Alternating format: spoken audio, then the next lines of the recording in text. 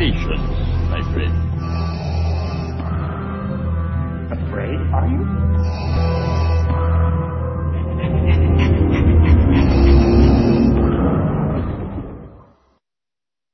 This station is being brought to you via Nullsoft Shoutcast streaming technology. For more information, visit shoutcast.com. Hi, this is Steve Sentweet, and you are listening to Star Wars en direct.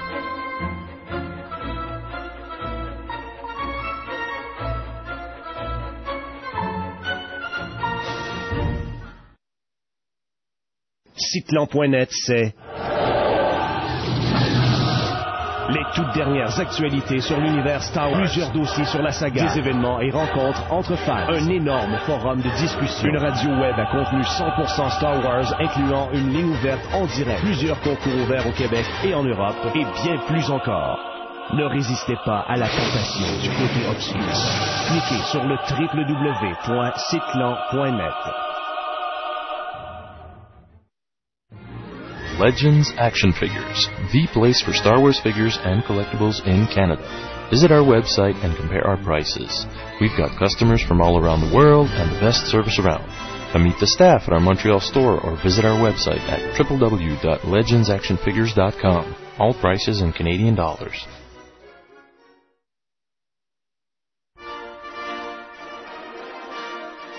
Star Wars en Direct is brought to you by SimpleNet. With SimpleNet, obtain a low-cost advertising for your company or, quite simply, a space to put your personal website online. Join us at www.simple-net.ca.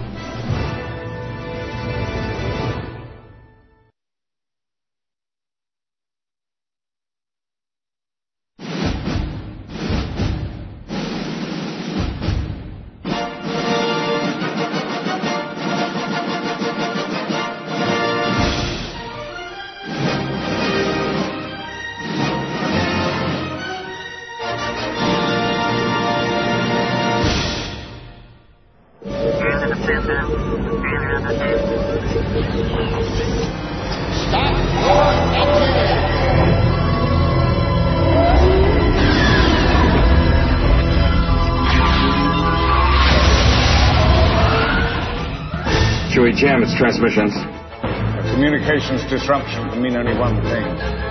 Here they come. The coordinate tractor beam is pulling us in.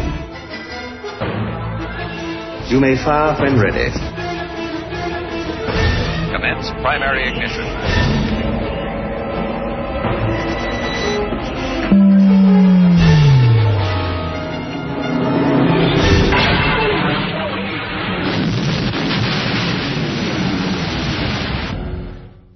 And welcome, ladies and gentlemen, to Star Wars on Direct, the voice of fandom. Star Wars fandom. The voice of Star Wars fandom, if you want to point it that way, you know. I just love the voice of fandom at all. Which other fandom does have its voice other than ours? A lot of them. Really? Yeah. In fandoms? What, do they have like a Lord of the Ring radio somewhere? I don't know. There you go. Okay, well, this is Kit Fisto, my co-host, right here. I got my dear friend Danny Lunatic, the producer of the show. Hello, everybody. Right by my side. And, okay, I just want to say right now that we're going to have a really terrific show today. I got a couple of tests to do on top of things, so that's going to be really funny. We're going to be having an open subject after our main subject. So that means after the first half of the show, you have to think of something that you want to ask us or that you want us to do. Or else we're going to have you pass a test that you don't want to, trust me. It's going to hurt. Of course, we're going to have the usual hyperspace segment, the Star Wars miscellaneous news, and the community update, the events. My friend Kit Fisto will now tell you how to contact us. Basically, it's as usual. As usual. On the main page, you can find our email, which is studio@swendirect.com. On MSN Messenger, swendirect@hotmail.com. And on the chat, on the link on the main site, which is www.swendirect.com. And Seb, take it away. Actually, I just want to say that right now, this is Justin, we intercepted a communication from the national guards from the U.S. Army, and we want you to listen to it. So listen carefully; it's really important. It's about Saddam. It's a recording about Saddam. It's a recording about Saddam.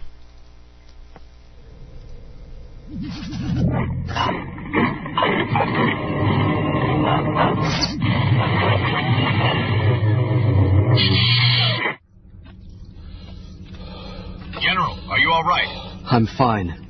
Seems I've created quite the mess now, haven't I? Yes, sir. Now, where were we?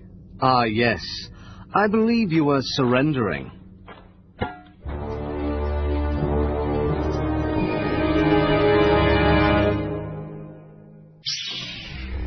So that's right, people. Saddam Hussein was arrested today. Main news everywhere in the world, especially on CNN, with Wolf Blitzer, who, just like us, like to spend time in front of a microphone. Basically, that's today's main subject. Star Wars Clone Wars. not to mention the Saddam Hussein arrest.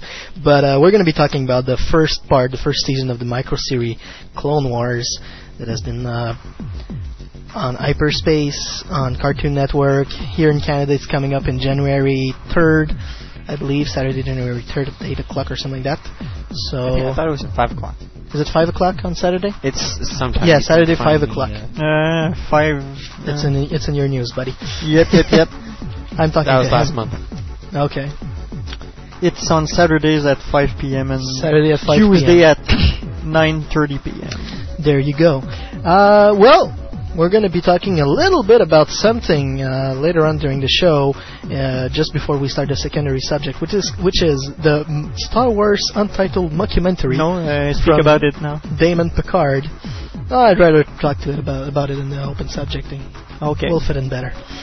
It's not worth talking about it right now. Maybe introduce it so basically, to tease people. Yeah, that's right. Basically what happens is that this dumbass from somewhere in California decided to take his Power G5 and his DVD-ROM and cut and paste some of the making of from Star Wars Episode 2 and Episode 1, and he decided to input some of the scenes he shots with his Sony 8 cam, and it's really stupid. We're going to be telling you a little bit about it. We went to see it last night. Yeah, because we wanted to have a good journalistic view about it. So have journalistic integrity. What's that? I don't Obviously follow don't those rules. I don't follow those rules. It's more like guidance. Do we fall into these rules? Since we're in Canada and stuff like that. But you got copyright? No, Lucasfilm has international copyrights, probably. Crap. Okay. Well, right now we're going to go to a small musical break. Right before we come back with the Hyperspace segment, we're going to be listening to "Don't You Forget About Me" from Simple Mind.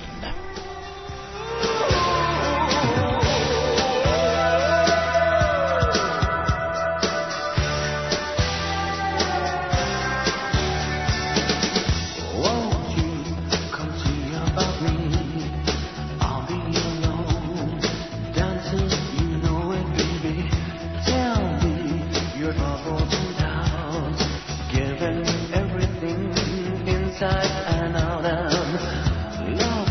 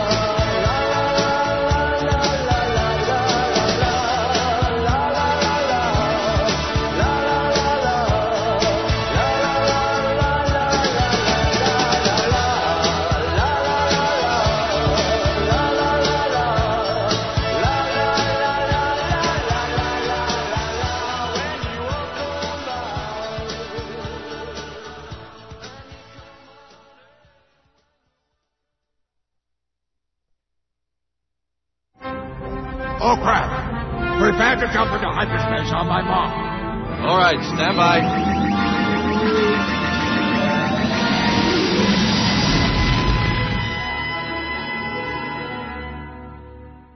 And we're back on Star Wars on Direct.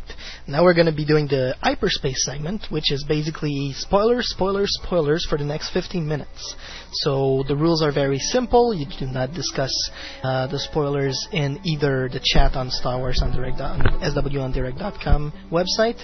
If you want to do so, you can go to My Room 1, or you do not discuss them in any forums that are spoiler free. Thank you very much.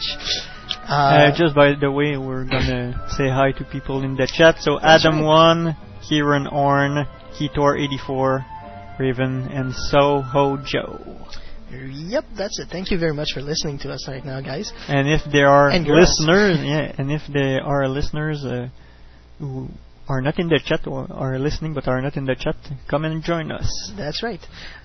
So basically, what I'm going to do is I'm going to start a chrono right now, and for the next 15 minutes it's going to be on Star Wars on Direct, and it's only going to be spoilers and spoilers and spoilers. And the chrono starts now. So December has been a slow month for the hyperspace news, and a lot of hyperspace stuff, as a matter of fact. Right now, what we learned is that on December 1st, the Island team is only about 18 to 19 people, said Rick McCollum, though they do have 150 vehicles, objects, and models numerized as of now, which is really good. Apparently, George stops by ILM every Thursday, and they take a couple of hours to take a look at the models, and they even open their paint department, so they have 3 paint working on mate painting and stuff like that, five mates painting, so that's pretty good. Of course, they've been working in decors of Padme's veranda, which is a little bit in accordance to what has been actually shot in Australia for the 60-something days they spent over there. On December 4th, we heard, of course, about Noel and George again. They were talking about the the faces of the clones, which faces the clone will have in Star Wars Episode 3. They don't have a Temuera Morrison face? Actually, they do, and they were wondering if it was going to be Temuera Morrison or Buddy Taylor, which is the one who played the adult clones in Attack of the Clones. So Rob Coleman said that they probably should use Temuera since they have a lot more images of his face. Okay. And since he was Jango Fett, of course, it just makes sense. And therefore, they're probably going to be deciding to do it with Temuera. It's still in thinking, but I'm pretty sure it's going to be Temu. I like that. You short him Temu instead of Temuera. I don't know if you guys have ever seen him in the movie Once Were Warrior, but it's really good movie. The only time I saw a brief apparition was in, I think, Speed 2, and I didn't see the movie more than 5 minutes. Okay. There were a couple of Before the Helmet images released on Hyperspace this month, in the past 2 weeks, as a matter of fact. The first one was actually Anakin sometime during an action scene, and you can see his arm, but you don't see like his mechanic arm. You actually see his hand recovered by a glove. A glove, yeah. And the glove is so good looking. I just love that glove. It's really, really cool. And you have to make yourself one. Oh, customers will be like totally getting themselves on that glove. Can tell you that. Of course, in the other image that retained our attention is Padme, the first actual image of Natalie Portman in her pregnant clothes, which is a purple cape, and she has a nice hairdo as well. These girls in the costume departments are like so great. On December 9th, USA Today released an article because Natalie Portman and Bai Ling were both at the pre-premiere for Cold Mountain movie, starring Nicole Kidman, and the two actresses discussed a little bit their role in Episode 3. Natalie Portman compared her role to the one in Where the Heart Is, where she was a mother, and she said that both roles really have high responsibility when it comes to survival and the survival of their children. So can't wait to see what's going to happen in episode 3 about that. And of course, Bailing was there too, and Ling says that her character helps Padme to relax when she's a little bit tensed. Is it pregnant tense? Is it like when the babies are coming out? Who knows? Maybe it's something about the pastis. If you remember the little documentary from before, the one yesterday, that was crazy. But it's an inside, so... Yes, it's an inside. Basically, it's... Would she be selling her drugs? We don't want no I don't sex. think so. The biggest actual news that came up for the hyperspace was from Star Wars with a Z.com, where T-Bone described all the best scenes from Darth Vader being built. So let's do a little recap first. At the end of the duel between Anakin and Obi-Wan, Anakin has yet again lost his right arm. He also lost his right leg and maybe his left arm. We're not too sure about that, but there's a big possibility he lost at least a part of it, if not all of it. Anakin, of course, fell into the pit of molten lava, and he's really burnt. Pieces of his skin are coming up out of his face. It's peeling. Yeah, it's peeling. His lips almost disappeared. His face and his crane are also, they got like seared all over. That's right. And they're going to be there for a long time. Notice the fact that he says he's saved by stormtroopers, and not clone troopers. And they take him to a medical environment. But for now, there's nothing new, except the fact that he does mention Stormtrooper again, and that's becoming more and more relevant, because we're talking about Stormtroopers with Obi-Wan, we're talking with Stormtroopers with Anakin yet again. So the hybrid kind of the clone factories on Coruscant are producing massively. Wonder why. That's Anakin is taken from the lava and he's placed directly in some kind of. I hate when I have to search for my word. No, not back to tank. How do you say that again? In a kind of coffin. A coffin, thank you. Yeah. Sort of a coffin, just like I'm thinking like Daredevil, what Ben Affleck sleeps into, something like that. That's what I'm thinking of. I'm thinking more like maybe like in Star Trek, they have that kind of rounded coffin. Yeah, the proton torpedoes thingy there. Okay. Yeah. It's actually floating, just like Han Solo when he was frozen in. What's up with me tonight? That's okay. Go ahead. Keep going. Carbonite, thank you. Of course, the medical environment is going to be white and blue, and it's really going to remember you of an hospital. Anakin is taken out of the coffin to be placed then in big back to back, and the Emperor is looking at him really closely, and he gives some order to stormtroopers, and the stormtroopers just clear out the place, and the droids start working on him as he's still in the Bacta tank, just like Luke in Empire Strikes Back. Vader Anakin starts to actually gradually recover from his wounds, and his Shirakaman starts to feel better and go better. But that's what actually leads T-Bone to believe that there's going to be a lapse at the end of the movie where we're going to be covering at least a month in a couple of minutes. So we're probably going to be jumping back and forth, from Anakin to Padme. Their death sequences? No, the end. The pregnancy and stuff like that. Yeah, no.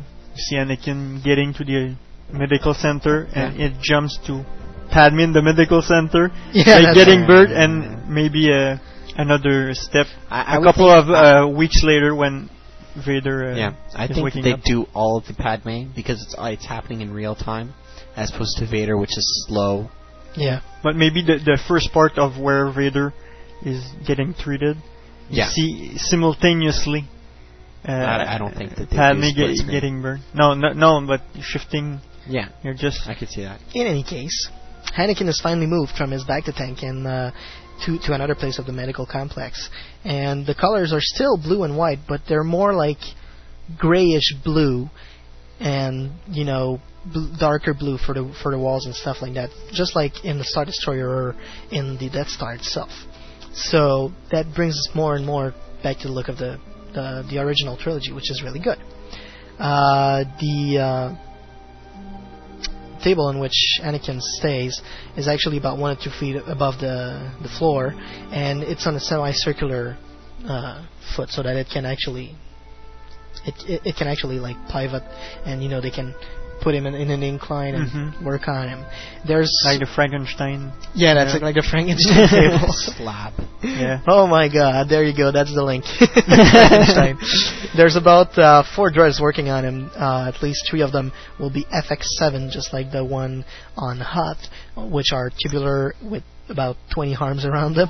And there's not going to be a 2-1B droid, which is just disappointing. Yes, he's gonna brag about that again. I'm Maybe sure. Not invented yet. Yes. No, but we're gonna see in the Insider one day. Yeah. We're gonna have another article. Yep. We're snubbed again. That's right. The new chirurgical droid will be 6 feet high, and he'll have 3 legs plus 4 arms. Two of those arms will be a little bit shorter than the other ones, but the 2 longer and the 2 shorter arms will both have only 2 fingers at their hand. So probably like claws or something. But that's a lot of details before actually having any footage at all. Well, that was actually taken from the animatics that he saw. Okay. So that's why you can tell that. Wow, he saw them? Well, so some of them are being scanned. He probably works there also. Does in a way. Probably from a spy, though. Yeah. But the spy probably works there. No, really.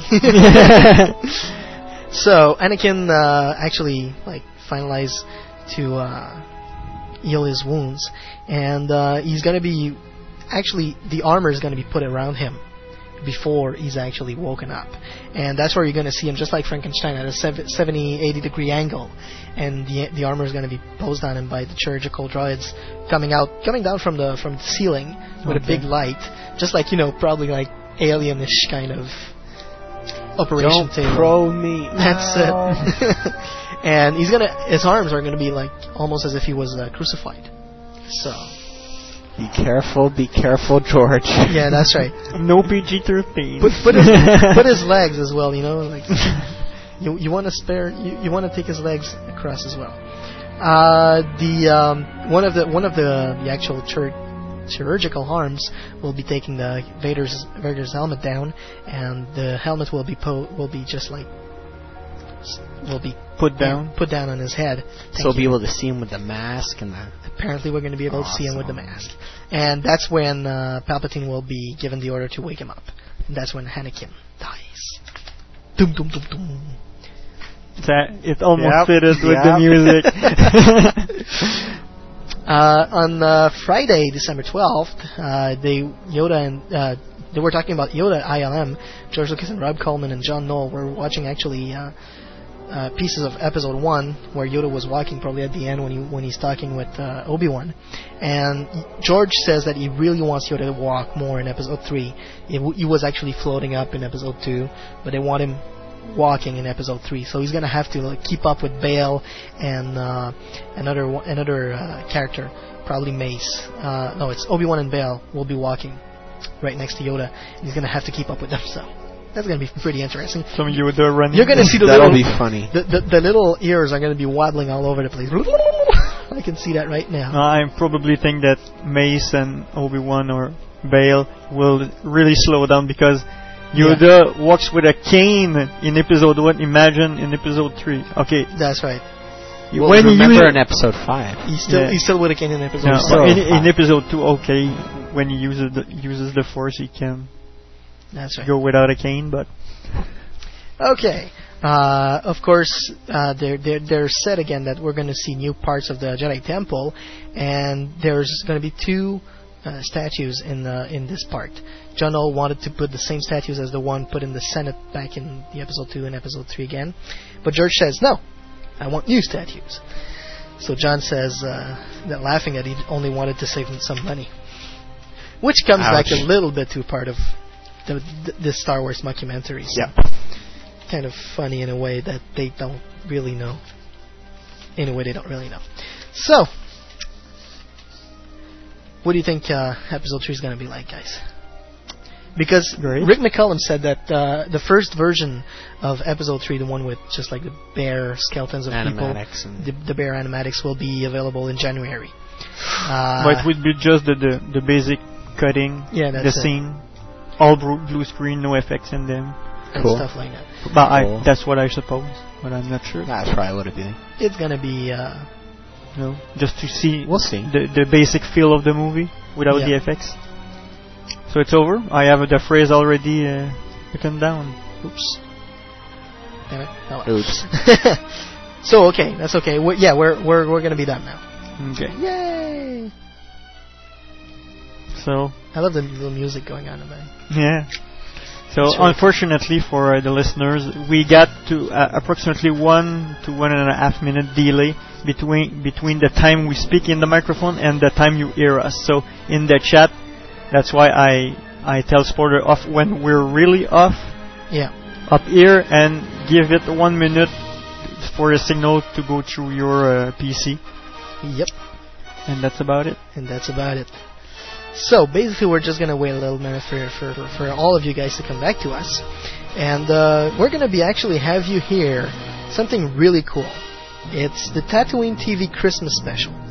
That's gonna play. Then we're gonna go to the Star Wars Miscellaneous News with my friend Kit Fisto and me, because we got like a little couple of things to discuss about that. And of course, the Tatooine TV Christmas special is something available at StarWarsFanWorks.com, but it's JRDonline.com. JRDonline.com, that's right. Yeah. But I think there's a link on Star Wars FanWorks. Yeah. There's a feature page like Star Wars on Direct. There you go. So we're gonna go to that little Tatooine TV Christmas special, The Spy, right now, and we'll be right back with the miscellaneous news on Star Wars on Direct.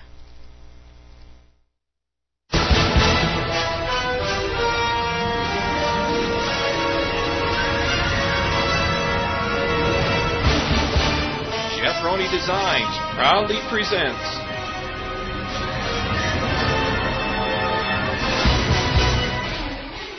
the 2003 Tatooine TV Christmas Show.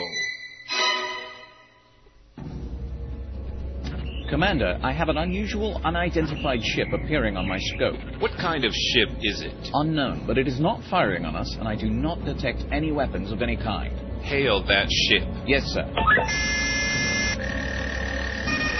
Hailing frequencies open. I am Commander K-Rap of the Star Destroyer Auditor. You are flying in a restricted Imperial quadrant. We demand that you identify yourself and give us your code clearance. No direct response, but he seems to be laughing at us, sir. He sounds like he may be a Hutt. Laughing? Engage the tractor beam and pull in that ship. I will interrogate the crew myself.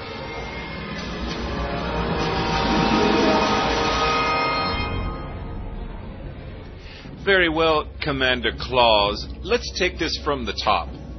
I do not accept your ridiculous tale of Christmas and your list of good and evil beings on which you have passed judgment. You wear a beard like a Jedi. You laugh like a Hutt. You are finding this far too entertaining, and I am losing my patience. However, you can choose to make this easier on yourself and give me the plans to your strange propulsion units now, before I begin to torture you. Propulsion units? Oh, the reindeer. What about them? Sir, the propulsion units are leaving post-propulsion waste matter. Oh, it appears to be toxic. Oh, it stinks. All right, spy, you have flown into restricted airspace, smuggling contraband goods in a strange sack, and now your reindeers are contaminating my ship. What do you have to say for yourself? By Vader's helmet, that does stink. I'm not smuggling. I have a package for you here. Oh, so now you're a courier, eh? Where is this package? Here it is. There you are, Commander. A gift? For me? Help me open it, soldier. But, sir, that would mean I have to unplug my nose. Oh, never mind.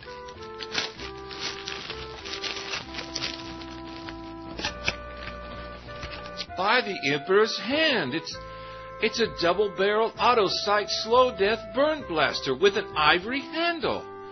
It's what I've always wanted. How did you know? I thought only good people on your list got gifts. Well, you weren't that bad last year. Well, yes. With the Rebels crushed, there wasn't much to do.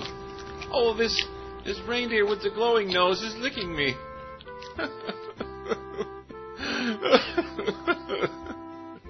Why am I crying? It's the Christmas spirit.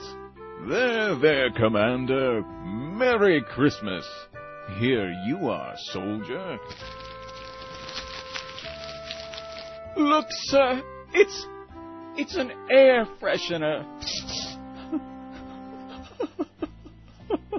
I love Christmas. Me too. Come on, group hug. Okay.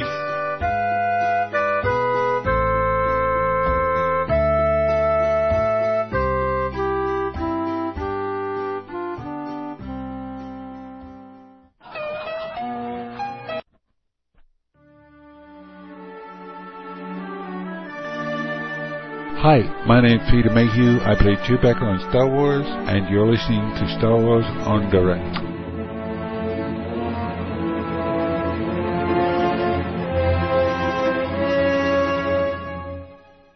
And we're back on Star Wars on Direct. I hope you enjoyed the Tatooine TV 2003 Christmas special.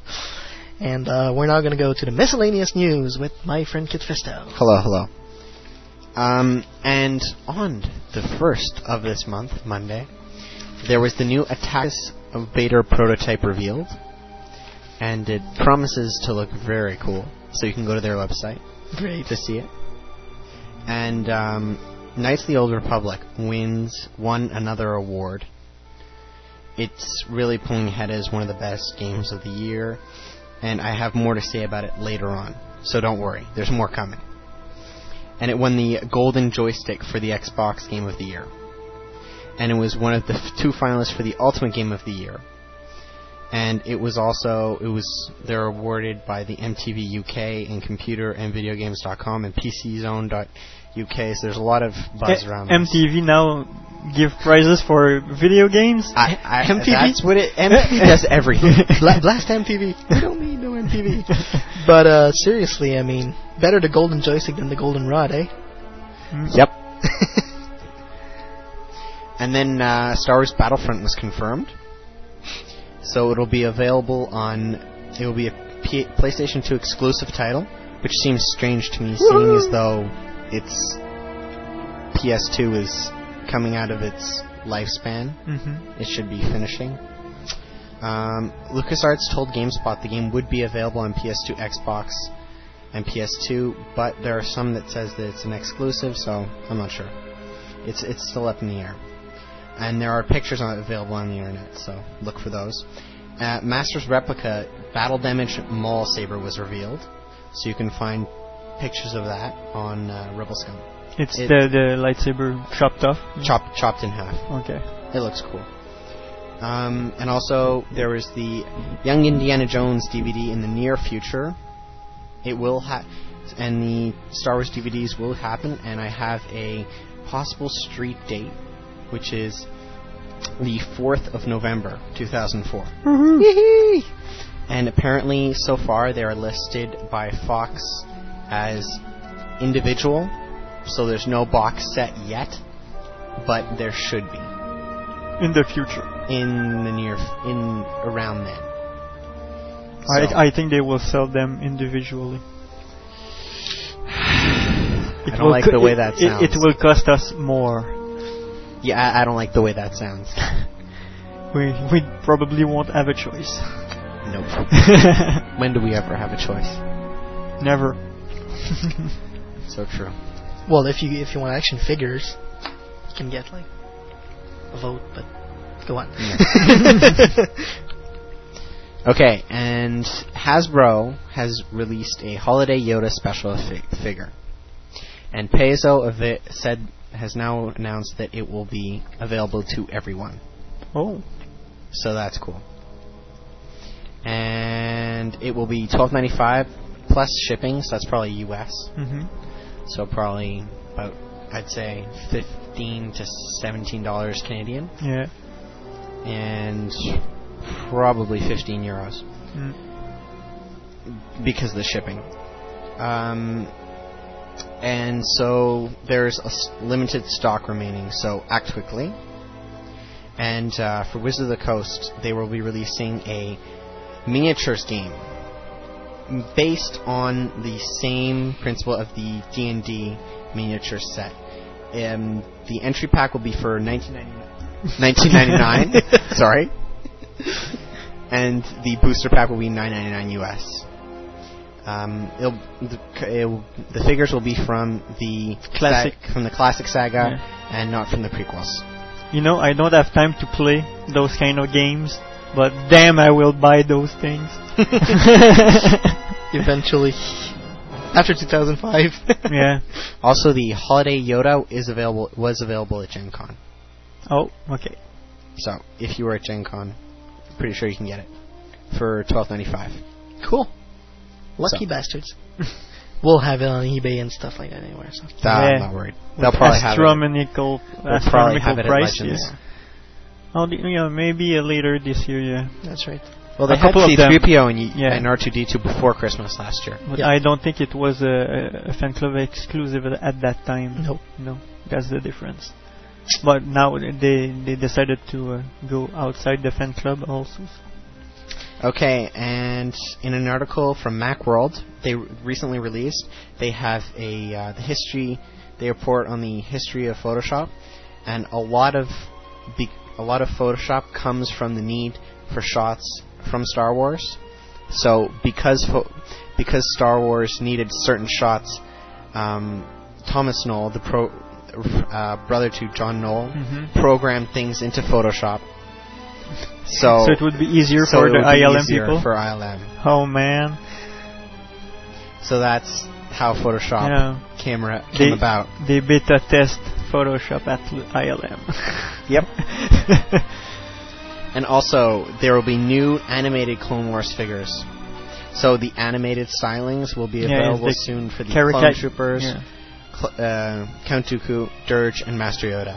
That's the caricatural appearance of the characters. And they'll hit exclusively at Target in spring 2004, just in time for season 2 of Clone Wars, which we will be talking about later. And then Knights of the Old Republic wins a Spike TV award, which is the video game awards that Spike TV hosts, and they won the first annual Best Fantasy Game Award. So the show was on December 4th at 9 o'clock. Okay.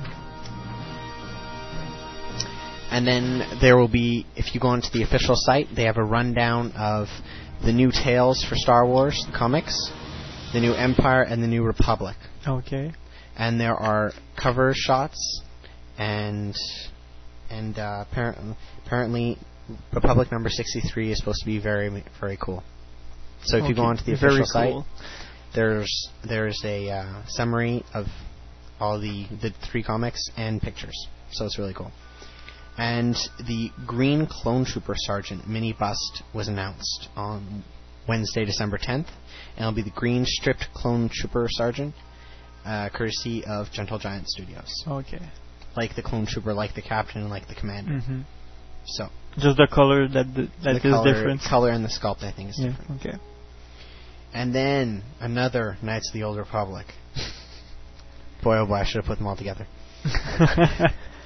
Knights of the Old Republic was named Amazon.com's Xbox Game of the Year, as well as overall Game of the Year. So that means it sold a lot, basically. Yeah. Knights of the Old Republic is the Game of the Year for almost every... Yep. And I have yet to play it. So. Yeah, me neither. Me too. Gotta play. I may buy an Xbox. If someone wants to send us an Xbox with Knights of the Old Republic, we'll do a review. We'll do a review. Dear Microsoft, if you could find in your heart, my last letters, I got subpoenas from them. Oh, it started really? like that. Okay. Dear Brian, please stop bugging us for. Oh no, it wasn't so nice. It wasn't so nice? Okay. Gentle Giants will be releasing a new line of Star Wars figures exclusively for the Collectors Club members. A 15-inch tall Chewbacca will be head offline in early 2004 and should be ready for Toy Fair. I've seen the pictures. The guy sculpting? Yeah. Oh, it looks cool. It looks really cool. Just the air is so detailed. It's very detailed. We keep talking about Chewbacca statues and they're great. Okay, and also the official site released on Friday, December 11th.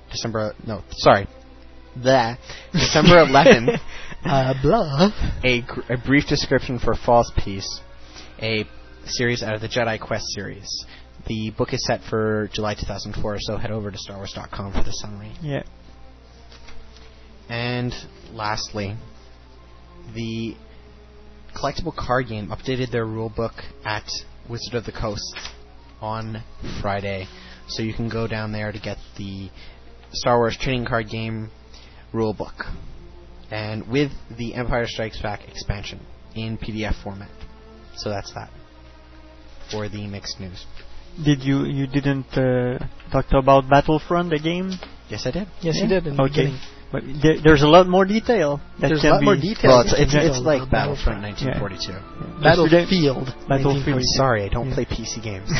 No, they explain a lot of the types of game, how it works. So you can. Yeah, so it'll be like Battlefield 1942, and you'll be able to pilot different kinds of.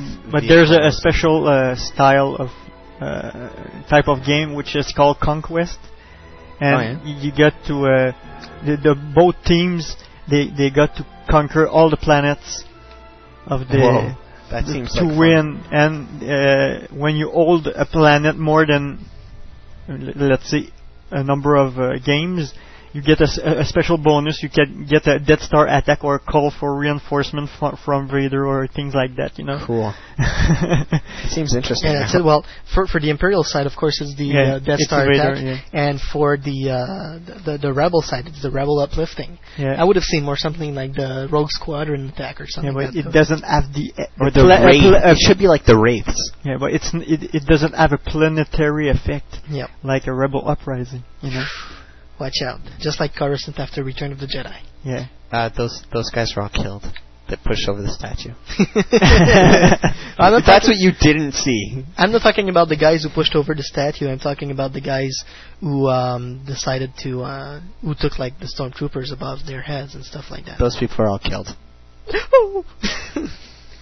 Which reminds me of something that I'm gonna have to work on a little bit. Okay, well, no, I won't. Because right now we're going to go to our main subject. After the break? After this musical break, of course. And we're going to be listening to... what? Yeah, you know. He's signing me, you know. He's trying to do just like the clone trooper, the R Trooper. So we're going to go and listen to Machine Head from Bush. And we'll be right back to Star Wars on Direct.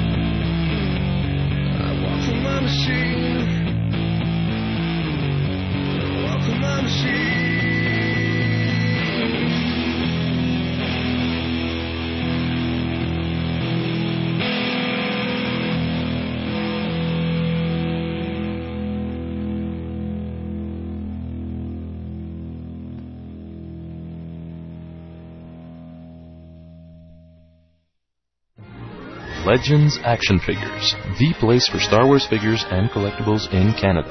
Visit our website and compare our prices. We've got customers from all around the world and the best service around.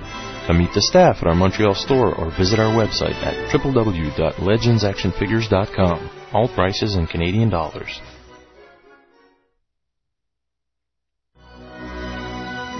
Hi, this is Lisa Stevens, president of the Star Wars Official Fan Club, and you're listening to Star Wars on Direct.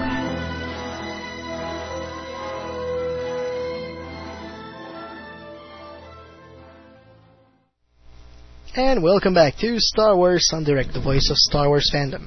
Stop working on your little website. I told you I multitask, so I can do everything I want at any time. I don't believe that. Okay.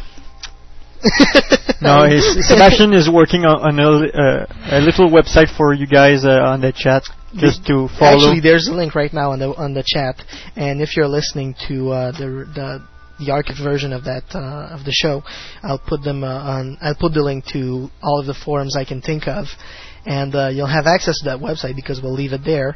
And it's a couple of images from the actual Clone Wars series that we want to thank StarWars.com for putting up public now on their website. I can see it now? But only half the size. At the official website in a small format.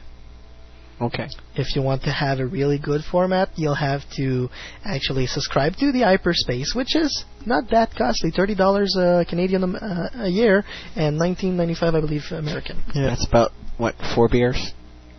Yeah, something like that. Do you have to calculate everything in beers? So you just have to a 4 beer range, not to drink. That's hard in a year. So in the 100 and a couple of beers you drink all year, just 4 100 and a couple. Okay, we're gonna stop for the beer bragging, and we're gonna go to the actual main subject, which is the Star Wars Clone Wars. Watch my screen, you, with your microphone. Sorry. So, basically, I put up a couple of images just so we can introduce you to all the characters of the series if you haven't seen it yet. And there's a couple of emails we've received at studio at swondirect.com, and we've also put a couple of images from these particular requests. Bye, Ketor. She's going to. Bye, Ketor. She's going to listen to her Discovery Channel dinosaur thing, I think. Is your thing recording? It's 50. Okay. It's not yet 53. Oh my! I'm gonna. There's too much difference there. You know, I just pushed the record button on my thing right now. In any way, the Star Wars Clone Wars were introduced to us by Cartoon Network, of course, and they were also introduced by the Hyperspace service for those who have it. Because here in Canada, our dear friend Totoon will not have it before January 5th. January 3rd at 5 o'clock. 3rd? Yeah. 4th? 3rd at 5 o'clock. 2nd? 3rd at 5 o'clock. Okay. I'll slug you if you keep on doing that. It's going to be on the 3rd at 5 o'clock, and it's going to be really cool. Of course, me, myself, and Lunatic here both are subscribers to the Hyperspace service, so we all know about the Clone Wars. We've watched them over and over. We love them. A couple of times. Yes, mostly especially at SFX. Yeah, mostly the first six episodes. Because we were running them in a loop at our panel. No, not a panel, but a booth. Our booth. Yeah, our table at the SFX convention. So I got to watch them over and over and over and over again. And there's these two boys just stood there and watched. I think they watched the whole thing 3 or 4 times at least. Like standing up. And as we said earlier, you know, the little kid from one of our friend who used to be the webmaster of the Dark Maul Estrogen Brigade, Dark Cleo, her little son, he's 6 years old, and he came to the booth and he said he was really captivated by the Clone Wars series. And he knows what the word means. Yeah. So he's a really little genius. Yep. So we're going to do a rundown of all the episodes, basically. Yep. Are we going to do a rundown of Season 2 too? No. Nope. Just Season 1. We're going to have a show we don't want to spoil anyone. And, of course, the thing you have to know is that they were drawn by Gendy Tartakovsky and his team over at Cartoon Network. He's the one behind the Powerpuff Girls. Oh, I'm sorry. And Samurai Jack and Dexter's Laboratory, which I never saw. are really cool. I never saw something he did besides Clone War. You're missing something with Dexter's. Dexter's really funny. Samurai Jack, I believe. I haven't seen Samurai Jack. I like Samurai Jack. I don't watch cartoon anymore. Yeah, that's it. You have to wake up. I don't even. You sleep on Saturday morning now. Yep. and I don't even watch The Simpsons no more. Oh my lord! Yeah, that's right. Why? Because we're doing the show. You have to watch Family Guy though. Yeah, well, I like Family Guy when I was watching it, but it's been a while now. That's right. Okay. So, episode 1. It's the chapter 1. Chapter 1. Yes. It's the introductory. What you have to know, actually, before we go into that, the first part of the micro series is half an hour long when you put them all back to back together, because they're 3-minute episodes. Probably 23 minutes. 26:35. Oh, okay. You put them back to back. Yes, I did. Okay. And if you think about the series as the whole, it's going to be like an hour long, and it starts with chapter 1, starting with Yoda, of course. So if you have the site, you can actually click on the little image of Yoda and see Yoda on a kebuk. A kebuk. That's what it's called? Yeah. Yep. It kind of reminds me of a tauntaun. It does. Yeah. But it even makes a ground tauntaun. Yeah. A prairie tauntaun. That's right. Prairie tauntaun. Well, a more suitable temperature tauntaun. Yeah. Temperate. Climate. A more hot climate tauntaun. In any case, you can see Yoda on his kebuk right there, and the first chapter of the Clone Wars start with Yoda talking and narrating all the fact that the Clone Wars are spreading around the galaxy. The first episode. Yeah, and the Count Dooku is making more and more allies and stuff like that. It's kind of a roundup of the. Basically, it's just like the scrolling text at the beginning of a Star Wars movie. Yeah. So I'm thinking of the Clone Wars now more and more as Star Wars Episode 2.5. Yeah, I guess. Well, a Star Wars movie is an hour and 40 minutes. It's more like an interlude to. Yeah, that's it. But it's. I would have liked something like this for Shadows of the Empire. I think about it. Cool. That would have been incredible. That's something they could do on a TV show.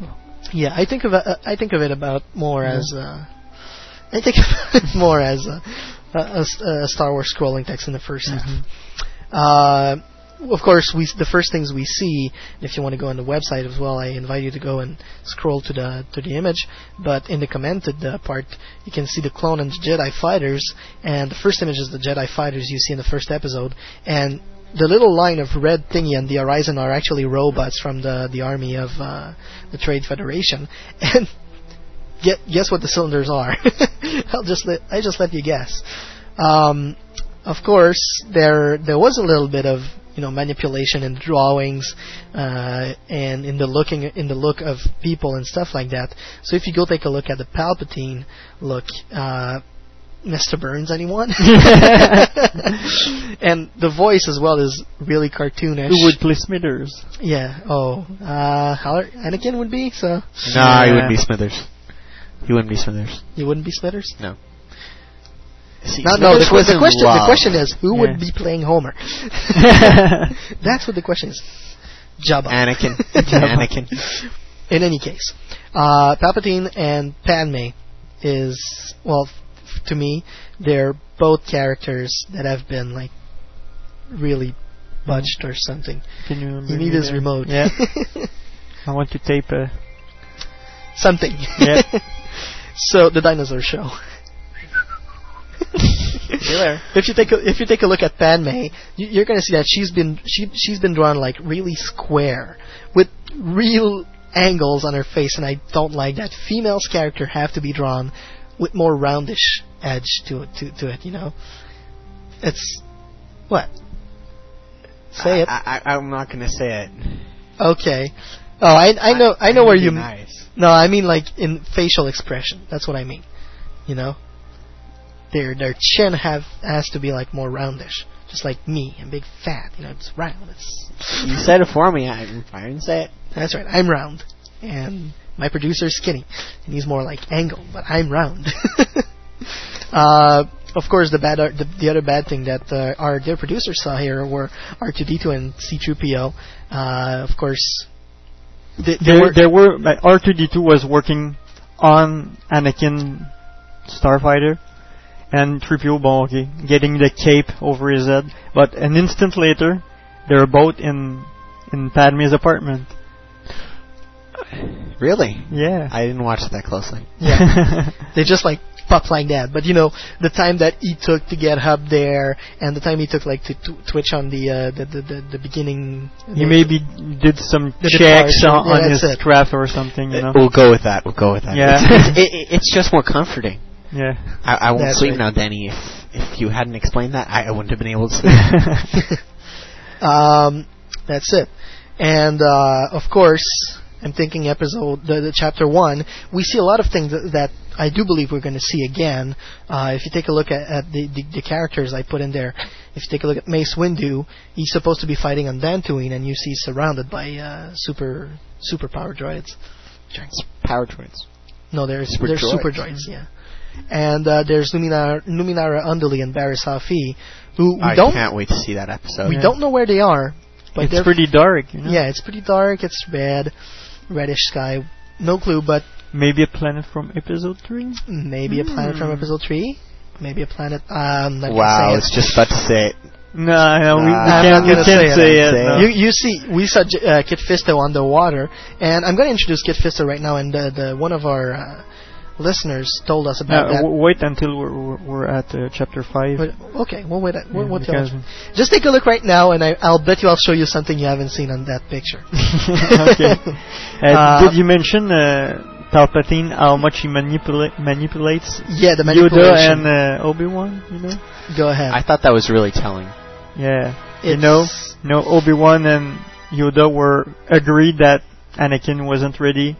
I love the look they give each other. Yeah, that's right. If you take a look at the General Ben Kenobi screwing with us on the website, you can see the look Yoda and Obi-Wan are giving themselves. Like, who do you think he is? Is he overstepping his bound on us? I think he is. And just they recognize that Anakin has potential. So at that instant, Palpatine said, "Well, that's done. It's the deal. That's it. Yes, of course, Anakin is the best starfighter pilot in all of the Jedi Order, but no, that's it. Okay, he's going to be leading the space battle. Okay, sure, we agreed to that. and you see the smile on Anakin's face when Palpatine. You see, he's the best starfighter pilot and everything, and the face he makes to Yoda and Obi-Wan right after Obi-Wan tells them, "Yeah, but he's stroking his ego." Yeah. So, anything more you'd like to say about chapter 1? No, it's pretty cool. Yeah, I thought it was a good introduction. Yeah. Okay. I think it basically covered the 20 episodes. Yes. Basically. So I don't think we'll see another introduction like that in chapter 11. No. We might see something else like chapter 5, but we'll come back to chapter 5 later on. Yeah. I think we'll see that. Yeah. Second part. Second chapter. Second chapter is basically the departure, and they're getting to the planet. They're getting to Munilust, the planet of the banking clan. Yeah. And they want to take it over because they want to retake the planet. Actually, the Republic. How do you say débarquement in English? Good question. They want to You're the one who watched Band of Brothers. Yes, but They just landed on the planet. Landing on the planet. They invaded the planet. That's the word I was searching for. The invasion. That's right, the invasion. Let us all remember. It must be an invasion.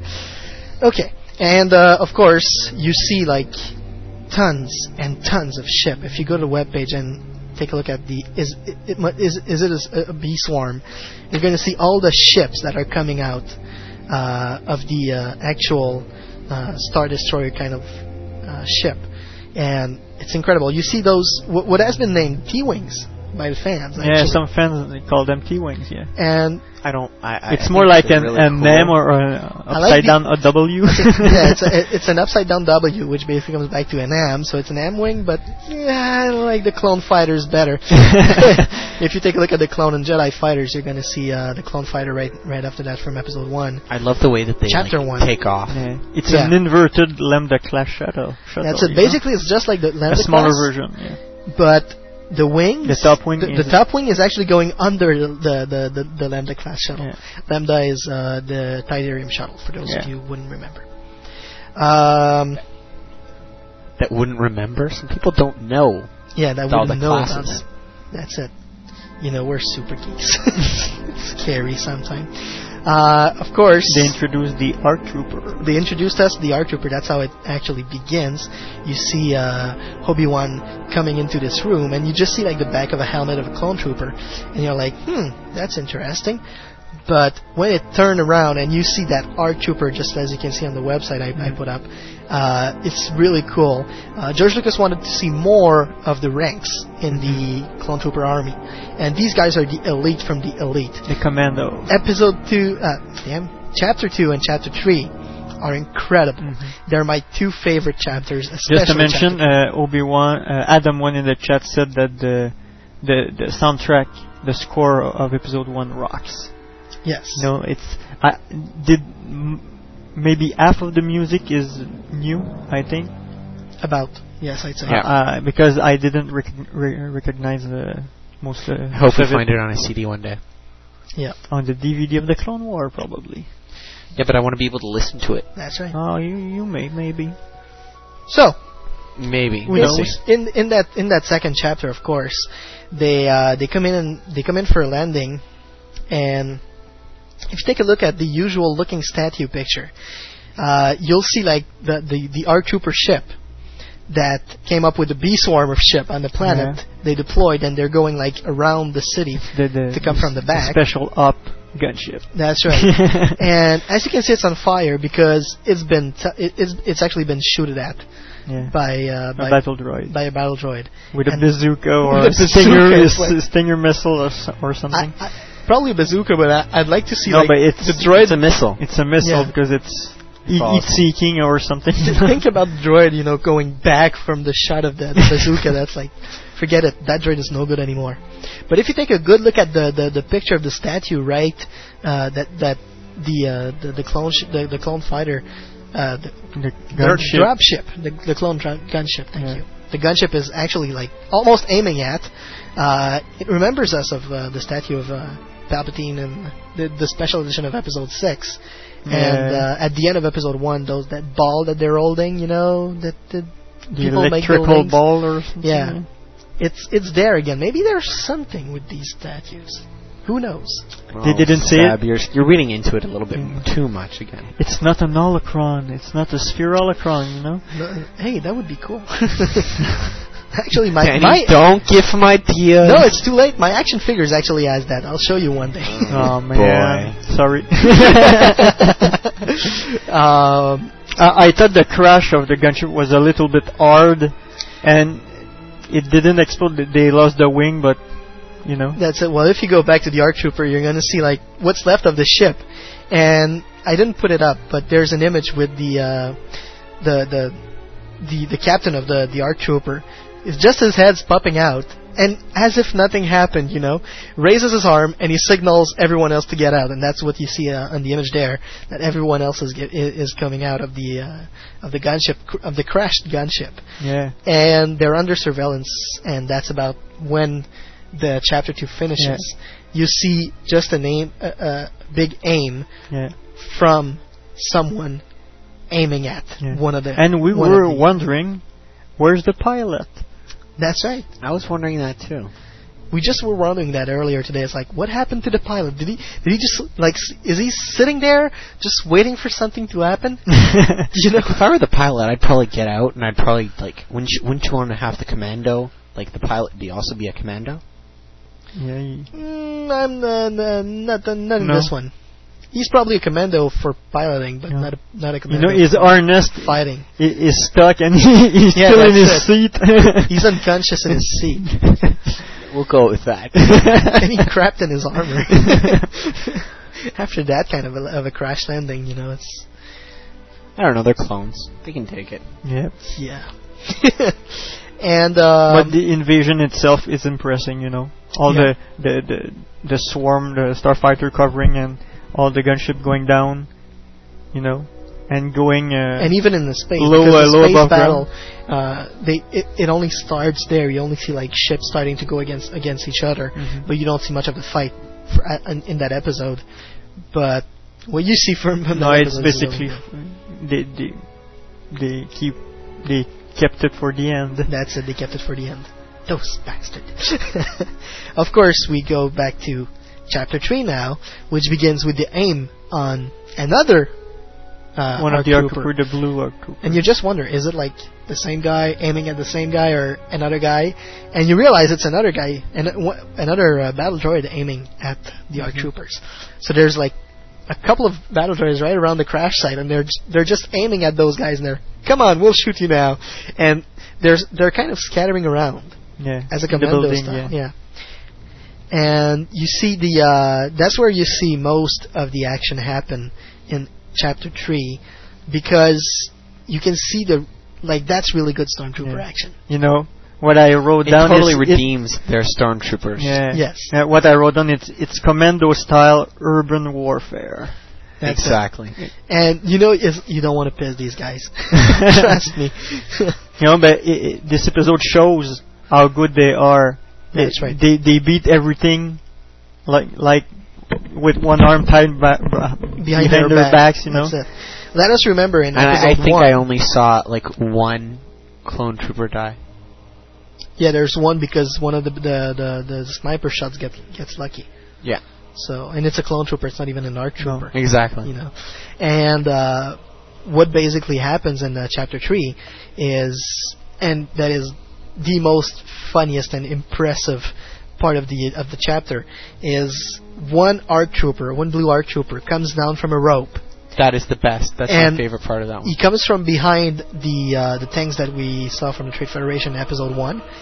He basically jumps on top of it, take a little leap, shoot his way in, basically gets in, shoot at all the droids that are inside. We're supposed to... and you see the beams of laser coming out of the armor.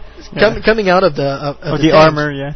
And he just comes out, jumps down and runs away, and it's just boom, boom, and the tank just blows whoa. Now that's what I call commando action. One part I like is when let's say the captain, the red clone is the captain, just says to the clone trooper, cover this guy, the guy who scans everything. So. And now we show, okay, there is one there, and now the blue clone trooper with the bazooka, he just stands out and blows everything away. And I like the signal that he receives. It's like, okay, you go, and they're all around the place now. And he's waving his arm, and it's really, really hilarious. Of course, that's part of the beginning of the action, because what they want to do is make their way to the huge cannon that's right in the center of the city. And the city is really different looking from all the other cities we usually see in Star Wars. We're used to the more Greek temples, and we're more used to the Italian and Turkish kind of style of architecture. But for the bankers, they went with a Greek. But when you look at it, the color and everything, it's the bank clan or something, and it's the color of U.S. bills and your money and all building rectangle building, Yeah, that's it. Well, that's what Genndy Tartakovsky says. He inspired himself from. It's the Greek architecture of it all, and what came up from all of it is basically most banks. If you take a look at their architecture, it looks like a Greek pantheon. The Acropolis. Yep. Of course, they make their way. They shoot a little beast on their way there. Get to the base of the tower, and that's where the Major John Who shooting with the captain of the ARC Trooper begins. It's incredible. This guy has 2 guns instead of only 1. He's the Bruce Willis of the Clone Wars. Yeah, that's it. He dies with 2 hard. guns, And he crosses the beams. But it's really, really good. You can see there that he's shooting really accurately, so what the heck happened to your descendants, poor guy? Oh, it was all the genetic defects. Yeah, that's it. Not enough blood. Yeah. They're like, they started with 2 eyeballs facing fronts, but with the time, the eyeballs started slowly crossing. came together. That's it. That's why it doesn't matter if they don't have peripheral view, because they wouldn't see anything anywhere. I like the last scene. I like the last scene of the third chapter. They're standing proud on top of the tower with the music and everything. That's it, and the music's finished just then. It's like really don't cool. mess with us. We're at the top of the tower, and nobody can get there besides us. Except one. Yeah, which is coming. He's a Jedi. Eventually. He's a Jedi. Chapter 4. The Empire Strikes Back. That's what I like to call it, basically, because we've seen like Chapter 1, the army of the Republic going to combat. Chapter 2, they're starting to fight. Chapter 3, they're winning and all. And Chapter 4 is the bad guys fighting back. And the introduction of Dirge. The bad guy. It's like, what are you doing here if you're going to sit there and do nothing? Sorry, sir. Okay, you can go now. When you want. I loved it's so cartoony, but the banker just starts sweating. The white drips. Yep. See? What are you doing here if you just standing there? I wonder where Anakin gets his inspiration.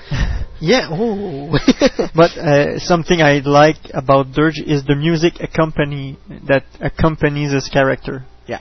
It's great. It's reminiscent of Vader. Yeah. There's some drums, special drums when you listen to the music. Personally, I didn't like the speeder and what we're coming up to. Basically, Dirge decides to go into combat. So what do? You take your swoop and you take your speeder bike and you take your joust pole and off you go. And basic. It's like knights. Yeah, basic battle. Basic knights jousting with the Republic. However, you gotta admit that those clones never saw a tank coming. And it's really funny because clones, you can't see any expression on their face. Yeah. But just the way the helmets are made, and just the way that the helmet is like stopping and looking at what's coming from that cloud, that they just blew something. They just blew a tank. And there's something that's coming out really, really fast, and you take a look at it and you're like, you can feel the face behind that helmet, and you're like, what the heck? Bang! That's it, the guy's dead. Yeah, and Dirge goes after a walker by himself, and with the joust, and it's crazy, It's really, wow. Hey, it's the mighty Dirge. It's overdone. It's the mighty Dirge. I kind of like the way they put him like in really a big power. Yeah. I like the droids though. I like the droids. IG-88. The IG-88 kind of droids, yeah. The precursor of IG-88. Yeah. Let's say. The IG kind of droids. And of course these guys they go after SFAT, which are the ground turbo artillery. The ground turbo laser transport. Yeah. And they just pass right next to it with their scratch the armor and everything explodes. And everything explodes, and then after that they drop a couple of mines on them and everything explodes. And basically that particular chapter ends with Dirge putting his joust in the air and saying, doing his Wookiee cry or something. It's almost like Tusken Raider. Yeah. It's like WWF. Yeah. I'm gonna soul kick your ass. That's it, It's like really, really bad. And so, from Chapter 4, we go to Chapter 5, which is basically a meanwhile somewhere else in the galaxy. Yeah. Again, it starts with a narration of Yoda. It's a great chapter just by the fact that it's a standalone chapter, Exactly. It's a great chapter just by the fact that Kit Fisto's in it. Yeah. But we will probably have other meanwhile episode like that. I hope so. At least one more, maybe the one with Mace Windu or Luminara and Dooley. Who knows? Yeah, it would be cool. Most definitely. What's happening to my? I think I'm done. Okay, it's still charging. I see. My laptop is really crappy, people. Of course, mine. Chapter 4 happens on Mon Calamari, and you have the Mon Cal Cavalry. Mon Cal Cavalry. The Mon Cavalry. The Mon Cavalry. Mon Cavalry coming by. No, it's a term that one of our listeners sent to us. Yeah. We're gonna read your comments. By the way. Yeah, by the way, if you have comments on the Clone War, just send them to us at studio@swendirect.com or just by messenger swendirect@hotmail.com. Yeah. And it will be our pleasure to call through you. the chat. Yeah, if you want to, if you want us to call you, we'll do so. Yep. Of course, Mon Cal again. So it's the first fight underwater. The first thing that's really impressive is you see the Star Destroyer landing on the water surface of Mon Cal, and you go like, they can do that? Interesting. You'd think they would sink like the Titanic, but they don't. It's probably the same principle ships, That's it. You can understand that they float if they go in space and it's a say vacuum. Yeah. Then they'll probably float if the air is good enough inside. It's like the Archimedes principles. If the water they displace is less pressure than There you go. Physics 316. Yeah. Here's our friend Nathan who just joined us. Hey Nathan. And of course, keeps on going, and you see Kit Fisto receiving a transmission from Yoda that says, "Okay, well, you know what you have to do now, Master Fisto. Go ahead and do it. We're counting on you." That's it. So you see him, and of course he had to show skin, and he takes off his Jedi robe, and he's just in these swimming trunks, and he starts running, and his lightsaber comes out of his back, just like Yoda did with his lightsaber in Attack of the Clone. Yep. And he jumps, and the lightsaber gets in front of him, catches it, and sploosh into the water. Yeah. And you see all those sea troopers that are coming. They're cool. The sea troopers they're coming Scuba back. troopers. Who? Scuba troopers. Scuba troopers, okay. That's right, the scuba troopers. You can see 2 images, and they're really cool because they're made to be like able to move easier and faster into water. And notice the second picture, their feet. They've got like palms. Yeah, like diversion. They look like the Stormtrooper Scubas. Okay. The Scuba Stormtroopers. In the comics, probably. They had no. It's in the Rebellion source book. Okay. Oh, there you go. So they're really cool actually to take a look at with this wetsuit, and the helmet is black and white. Inverted colors. Yeah. Inverted colors. That's right. Instead of black and white, white and black, they got black and white. Yeah. Really cool with those 2 rockets in the back. You get like torpedo lights, not torpedoes but propulsion systems. That's right. Yeah. And of course, one thing that I wanted to go back to Kit Fisto for is if you take a good look at the belt, you'll see that he has 2 fish in a kind of yin and yang position that just like intervene themselves, and it balances the force in him. Stuff like that. The principle fetched. The principle that I was talking about is buoyancy. That's what Adam wanted. The buoyancy of the ships. Of the ships. We're French Canadian, so we don't know all the terms. Myself, I help, but I can't do everything. Yeah, that's right. And I don't know the scientific terms. Of course, there's been a lot of questions about Kit Fisto's lightsaber because you basically can't open a lightsaber underwater. And Genndy Tartakovsky did no research at all about that, I'm sure. But he figured, okay, what would the lightsaber look like and sounds like underwater? That's why you see those bubbles, and if you listen carefully, you'll hear a little bit of bubbles into the sounds of the... It's a special lightsaber, so... Yeah. Just It has 2 crystals, which actually gives the blade a chance to open and close really fast. That's what they explain on the... That's what they explain on the official website. Yeah. In the forum. In the board, yeah. Okay. Hey, they have the right to come up with a solution for everything. Yeah. And Nathan tells us that the Scuba Troopers were first in the Imperial source book Western Games. Of the old Western Games RPG. You can put back the link to this page. Yeah, that's right. Quickly. We'll do that. And I'm posting a link again so that you people can actually go and see the images because they're really cool. So they go after that. They go after the Quarren because the Quarren and the Mon Calamari have decided to actually separate. Yeah. And there's the big war going on. They never like each other, I think. No, never really did. They don't really get along. Yeah. That's it. Well, one species eats another one, and so. The squid versus the fish. The squid versus the fish. Guess who's the bitch and guess who's the butch. Oh, man. And of course, suddenly the Quarren comes up with this huge cannon. Super weapon of the month. Underwater. And it's underwater, and it's just like shooting this beam, probably as wide as the Death Star beam. Yeah, but it's a great place to hide the super weapon. You know, the beam comes out of the sea, and ships in orbit cannot see it. They can see it. They can see it just when the beam comes out. And that's what happens to one of the first ships, one of the first blow. They actually shoot through a Star Destroyer, which is really killing. It's like, whoa! It's a Star.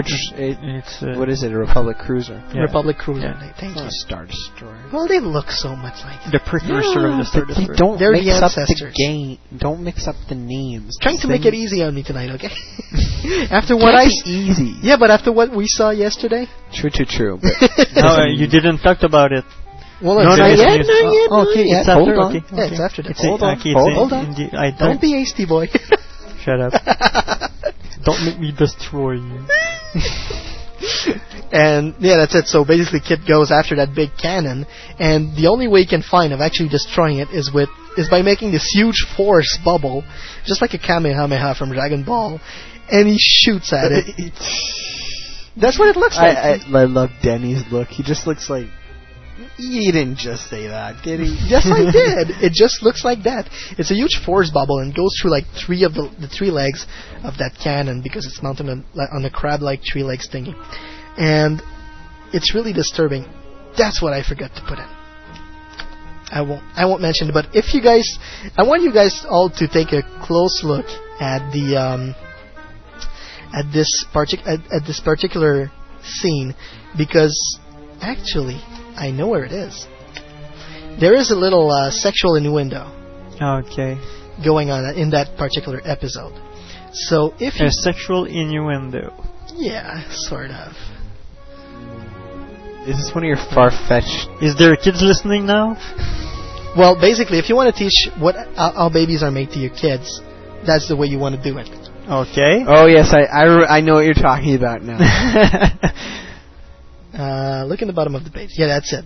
The Mon Calamari cavalry that goes against the cannon to push it back into the deep core of the planet. They basically attack this thing. And if you take a close look at the image, you know, it really looks like sperm going after... Yeah. I'll say no more. We'll leave it at that. We'll leave it at that. But it's really, I mean, you can't deny it. It's not just a fanboy fantasy. And oh, man. Yeah, that's it. We did this in French first. Yeah. Which did makes you say that? Yeah. That was the French page you saw. And Adam once says he hates Dragon Ball. I don't hate it, but the Kamehameha part for Kit Fisto, I hated that. That was like too I far-fetched. don't even know what and was you know who did that? Okay. You know who did that? The force Dragon bubble? Ball? No. Gandhi decided to go back on that episode because it was too short. They didn't have enough material, and he put that in at the last minute. The force bubble thing? Then how did he destroy it originally? He wasn't destroying it like in that way, I guess, or I'm not even sure if the Great Cannon was there in the first place. Okay. So he doesn't say, but he says that it was too short, and they went back to do that. So. Maybe the cannon wasn't there, and they just went against like all the little ships. And of course, this chapter finishes with the patented Kit Fisto smile. The big, large smile is like. I think he's the Lando Calrissian of the prequel trilogy. If he had a bigger presence, maybe. Yeah. We need to see him around ladies, you know. He's a Jedi ladies man. Well, there are a couple of stories out there with. General Fisto and General Secura? Yes. That's it. Oh, okay. There's a story growing with that. So. and it's actually canon. It's in the Republic, so. Oh. There are things that happen. It's not in Tales. In the comic books? Yeah, in the comic books. Oh man. And of course, from chapter 5 we go to chapter 6. Yep. The introduction of Sage Ventress. Oh yes. I really like these episodes. They're really cool. They're 2 episodes back to back, which is a real good thing. We could talk about 6 and 7 at back the same to back. time. Yeah. 6 and 7 are actually the 2 episodes in which Sage Ventress is introduced and sent away to destroy Anakin, which is basically her mission. And it's really, really coming in as she comes in as a spy. You don't see her. There's a little pan. If that was a movie, there's a little pan on the camera, and when a pan comes back, there she is, standing instead of the other character that was right there. You can't hear her, but all you hear is that there's a little swoosh in the background. If you listen carefully, you kind of hear like a little wind goes by. And then Dooku says, "You're very, very good. I didn't hear you come in." But that's not what I'm looking for. But you're just good. You're just good as much as a spy. But that's not what I'm looking for. So she jumps out of this hole because they're looking at gladiators from all over the galaxy, and she just like beats the hell out of everybody. And one of my most favorite part is when there's about 10 guys coming at her, and she just take a look at the roof of the cave because like a dome type stone thing. Yeah, dome type of cave, and there's all these stalactites coming down from the roof, and she just drops them as they're running from the ceiling, and she just like raises her hand, and the guys are running, but these things are dropping on them, those huge rocks. But it's like Dooku did with Yoda in Attack of the Clones. Yes, but it worked. It was the ceiling instead of. But it works this time. This time it works. So. Yeah, but they don't. Oh, Dooku has been outburned. A copycat. But he's kind of cool, and of course she's white. She's all white from all over the place, and she was taken from the Star Wars Episode 2 art department. Well, the art department from Doug Chiang actually. Just maybe put some picture on the webcam. We're gonna put you guys some pictures on the webcam, and it's really incredible because she looks good. We have to admit she kind of looks good. And your fanboy tendencies are not appreciated. Yeah. She's actually more skinnier than they originally designed her in the actual. Do I have the webcam there? No, I don't. I have it. That's okay. Here you go. This one? Yeah, but the one with the cross saber. Yeah, this one. Okay, we'll show you a picture of of Ventress. The original art. That's right. Oh man, it's shining everywhere. Put it more upright. Yeah. Because you're getting less reflection. Okay. A little bit more. Put it really at the same angle from the wall. There you go. Lower it. A little bit to the left. A little bit to the right. Okay, but you see, it's great now. You see, it's almost basically the same posture that she has when she gets out her lightsaber. That's right. And thank you. So, yeah, that's it. She's really kicking ass, and it's really good. But the chapter ends with her just like raising her head, saying, "I am Sith." And then everybody said, "What the?" That's it. What the heck is happening here? So shouldn't there be like, "Oh, that's nice. That's really nice." Shouldn't there be like only one Sith, one master, and one apprentice? That's kind of breaking the rules. And this was a Friday, so right. The next episode explaining everything was on Monday. So we have an all weekend to wonder to rant about.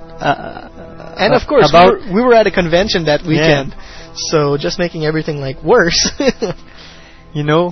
Why a Sith? It can be, but in the 7th episode, Dooku clearly explained that she's far from a Sith. Yeah. That's it. You know, it basically starts at the place where they left, chapter 6, and chapter 7 begins with her saying again, "Hi, I am Sith," and then you zoom over to Dooku, and he's like, and he give her like almost a golf clap kind of trick. And he says, you know, the dark side is strong with me and all, and she tells Dooku that he doesn't know anything about the dark side. And he basically fries her. Schools her in the ways of kick-ass. Yeah. And she wakes up, she's somewhere where we have no clue. Like a penthouse, Dooku's penthouse or something? Dooku's penthouse on some kind of planet we don't know about. It's probably a new planet introduced. But it looks like Jonas's, you know, the red rocks and everything. Sort of. It could be, but I don't think so. Yeah. And, of course, she wakes up, fights a little bit against Dooku, and then you see this holoplate on little legs that comes down with Darth Sidious on it. And Dooku says, "Are you pleased, Master?" And he says, "Yes, she'll do," and everything, you know. Because, in fact, she's only a pawn that they're going to be using to kill Anakin. No, or so they think. It's to pull the dark side out of Anakin. Yeah, well. Because, oh come on. The base sucks compared to Anakin. Yeah, but the basic mission is to kill Anakin because they want to destroy him. No, they don't. They want to pull the dark side out of him. Not in that episode. In that episode, they say... No, you're wrong there. I'm going to fight you on this. You're going to fight me? Yes, I'm going to fight you on this. Come on, boy. I don't need to throw a punch to beat you. Of course, because you wouldn't, reach me. Oh, come on. Okay. But... It's not, because he says they're just using her. Yeah. To destroy the Jedi. And to destroy the Jedi, they're going to use Anakin. Your first mission is to kill Anakin Skywalker. Yes, because they want to get him to turn to the dark side. But her mission to her, what she hears, is she has to kill Anakin. Yeah. It's not going to work, but that's what she has to do. That's what her mission Sidious is. So stop fighting me. Yeah, that's what she thinks. That's what she thinks. Stop fighting me. That's her mission. Yeah. That's her mission. It's not the true mission, but that's her mission. She has to kill Anakin. Anyway. And she goes away in that ship at the end of chapter 7. That's what I said. Which is just a blur in the background, but if you go to the section I called Asajj's ship on the website, I freeze framed it just where you could see the ship, basically. And the other ship you'll see, we'll talk about it again in chapter 10. And we saw on the official site for people reading comics that Asajj Ventress was 3 months after the Battle of Geonosis already recruited by Dooku, and the Clone Wars take place 1 month after. So how come there's a discrepancy? It's because they explained it on the official site forum that the 6th and 7th episode were before the first chapter. You know, so you counted 6-7, which is probably right after Battle of Geonosis, probably. And after that, 3 months before, I think that's where she got her mission to go after the Jedi or Anakin. And after that, 4 months after the Clone War, the cartoon begins. Munilist. Yeah. With the battle for Munilist. I don't read the comics, so that's approximately how I saw it. Don't read the comics anymore. Yeah. We want to point that out. And so basically, of course, that's it. That's how chapter 7 finishes. Chapter 8, getting closer to the end. Yippee! Chapter 8 basically begins with... it's the jousting? The jousting. Does it begin like that, no? Well, it begins with Obi-Wan. The artillery is getting too close. Is that the... What do you mean? No. The artillery is getting too close. It's when Obi-Wan tells the clones to suit up and that's get it, on the because bikes. It starts with a clone ending up these pair of googles, which you got to see those googles because they're really different. Googles? Goggles. I'm sorry. It's Googles.ca, so... No. It's Goggles. It's differently spelled. Okay, well, the new goggles, they have, which I wrote Google, I'm sorry. No, micro binoculars. That's right, the micro binoculars are... You're slipping, Seb. That's such an easier one. I'm really tired, you have no idea. And so basically that's it. They have still the look of A New Hope, but they have those new kind of Aurebesh character which are not really Aurebesh, but still close enough. And what you see is on the second image, actually, it's one of the clone trooper. He's looking through those micro binoculars, and he sees what's happening to the artillery with Dirge and all. So Obi-Wan says, "So they want to play? We'll play. We'll play their game, and we'll joust them." And so he goes after them in those really cool clone speeder. I have something to say about those. And that's where you can actually click on the image and see it. I put the one with Obi-Wan because that's one costume we're going to see tons and tons of them at C3. See Celebration 3, yeah. I'm sure Celebration 3 we'll have at least 10 of them. It's basic clone trooper armor with a Jedi outfit. Yeah, it's with a Jedi cape on it. Yeah, basically. It's basically reminiscent of the medieval times, you know. Yep.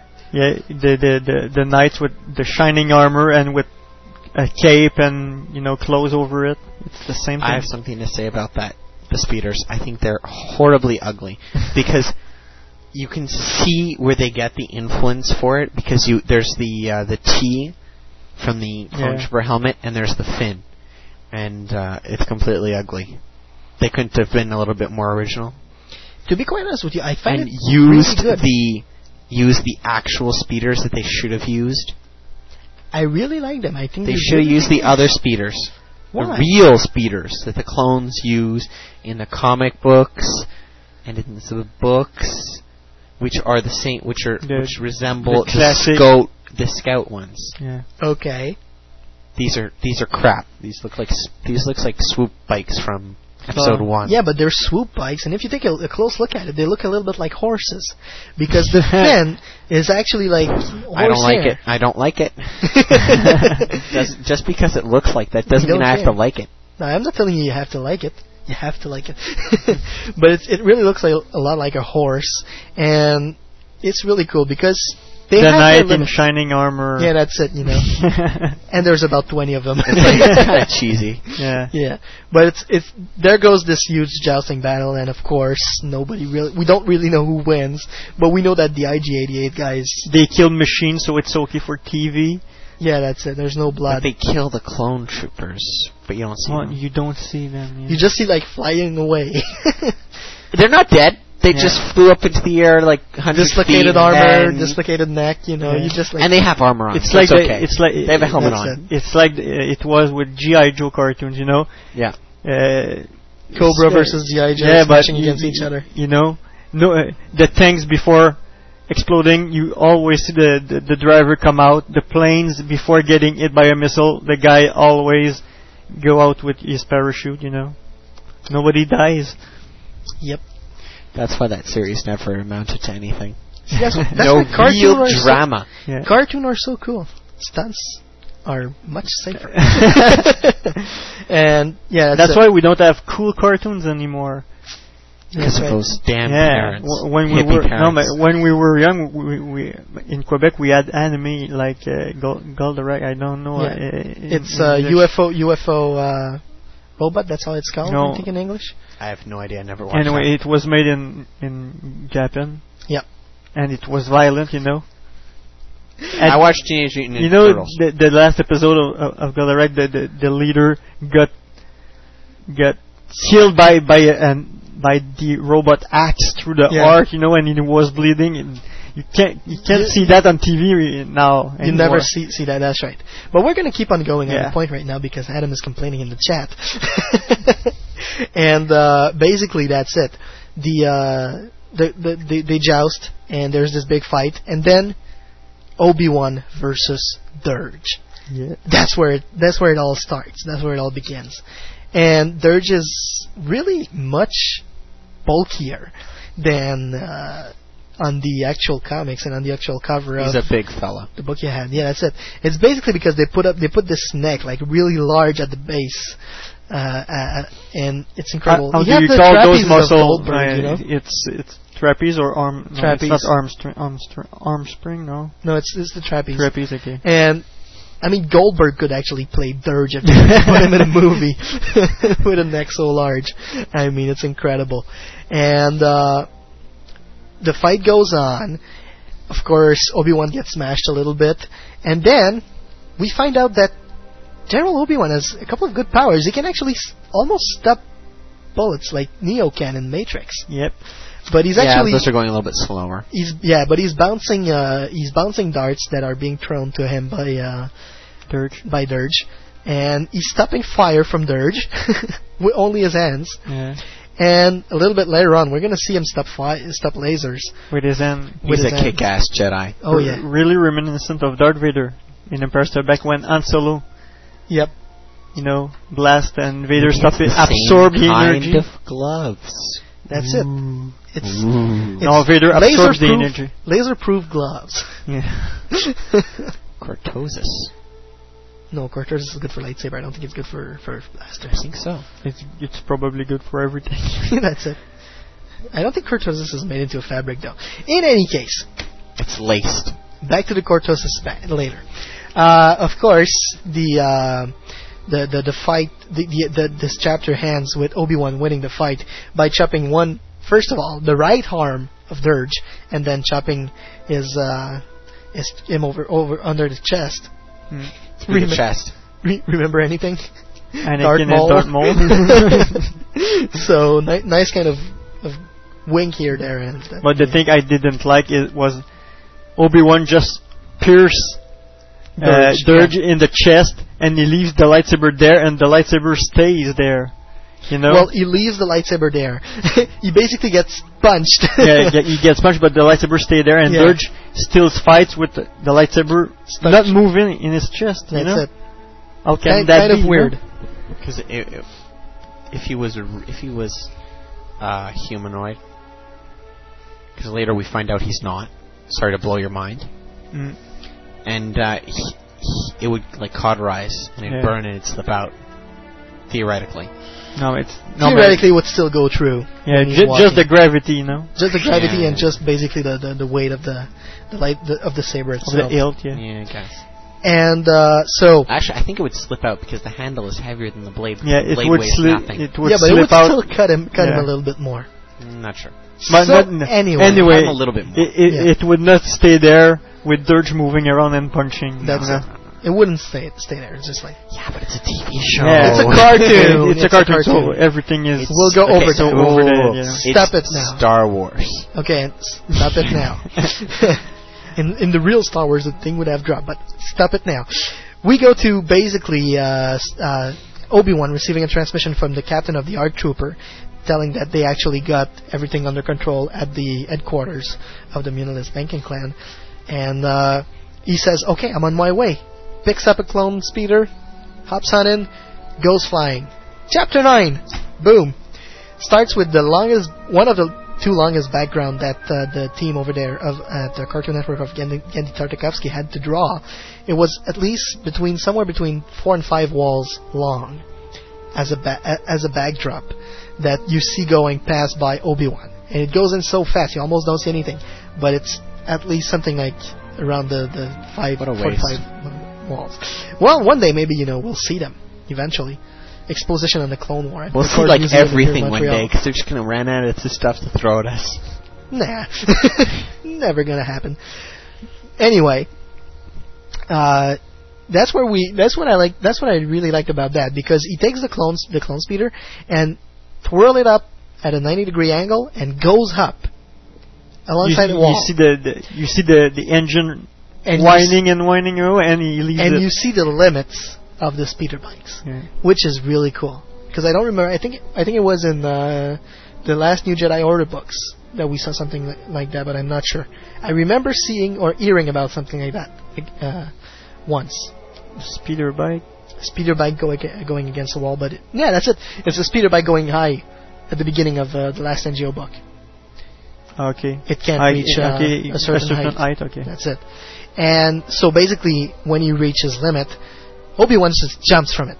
And he jumps for a good 300 feet.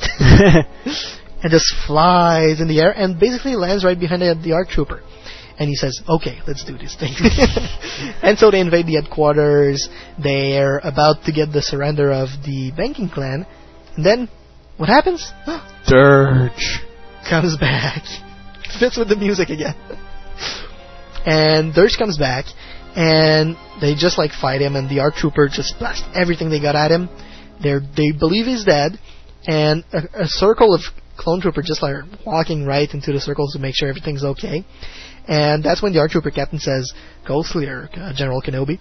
And Obi-Wan says, we can never be too sure. And he lights up his lightsaber. And that's exactly when you see this huge arm of like bubblegum kind of story-ticking silly putty of bubblegum color going. Tubes and... It just like goes after the clone troopers. And you see Dirge coming out of that thing. Basically with his gloves, his boots, and his helmet on. Wow. That's it. And you take a look at him and you go, whoa. What the hell is that? Can I touch? You know? It's like, oh my god, my arm is getting through. And that's when you understand why the lightsaber went like through so well and didn't do anything. Because a normal person, would have killed the guy. So, follows this big fight between Obi-Wan and, of course, our dear friend, Dirge. And at one point during the fight, Dirge starts comes on all four and starts running after Obi-Wan like a dog. And he swallows Obi-Wan. Basically all over his body. And that's the cheapest rip-off I've ever seen of an ending for someone. If you go to the Dirge Get Commanded, you'll see what happens because first of all, he comes to start and bash on the other trooper that are in the room to protect the banking clan.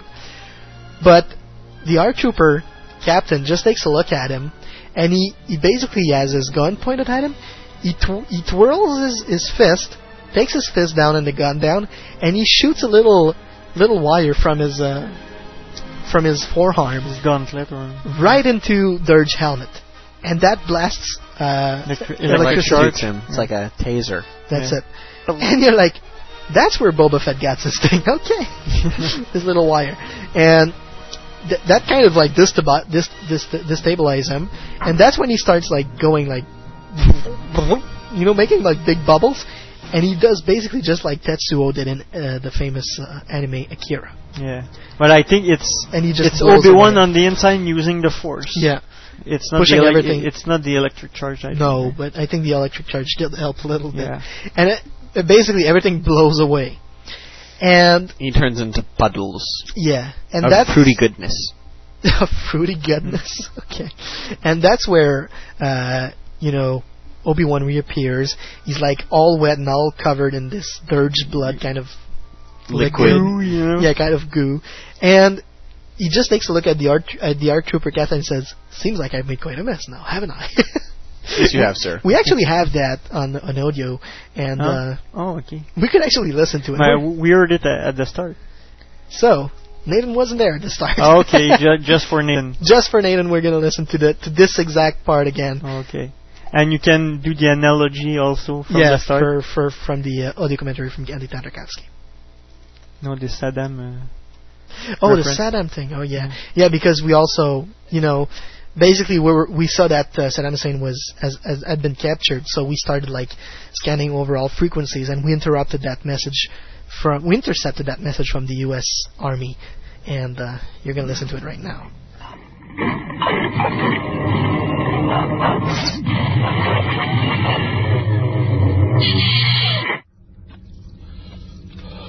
General, are you all right? I'm fine. Seems I've created quite the mess now, haven't I? Yes, sir. Now, where were we? Ah, yes. I believe you were surrendering.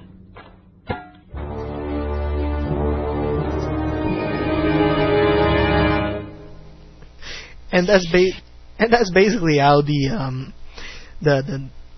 the chapter ends with the banking clan surrendering to Obi-Wan's army, but you gotta admit it's really funny, like with the comparison with Saddam Hussein.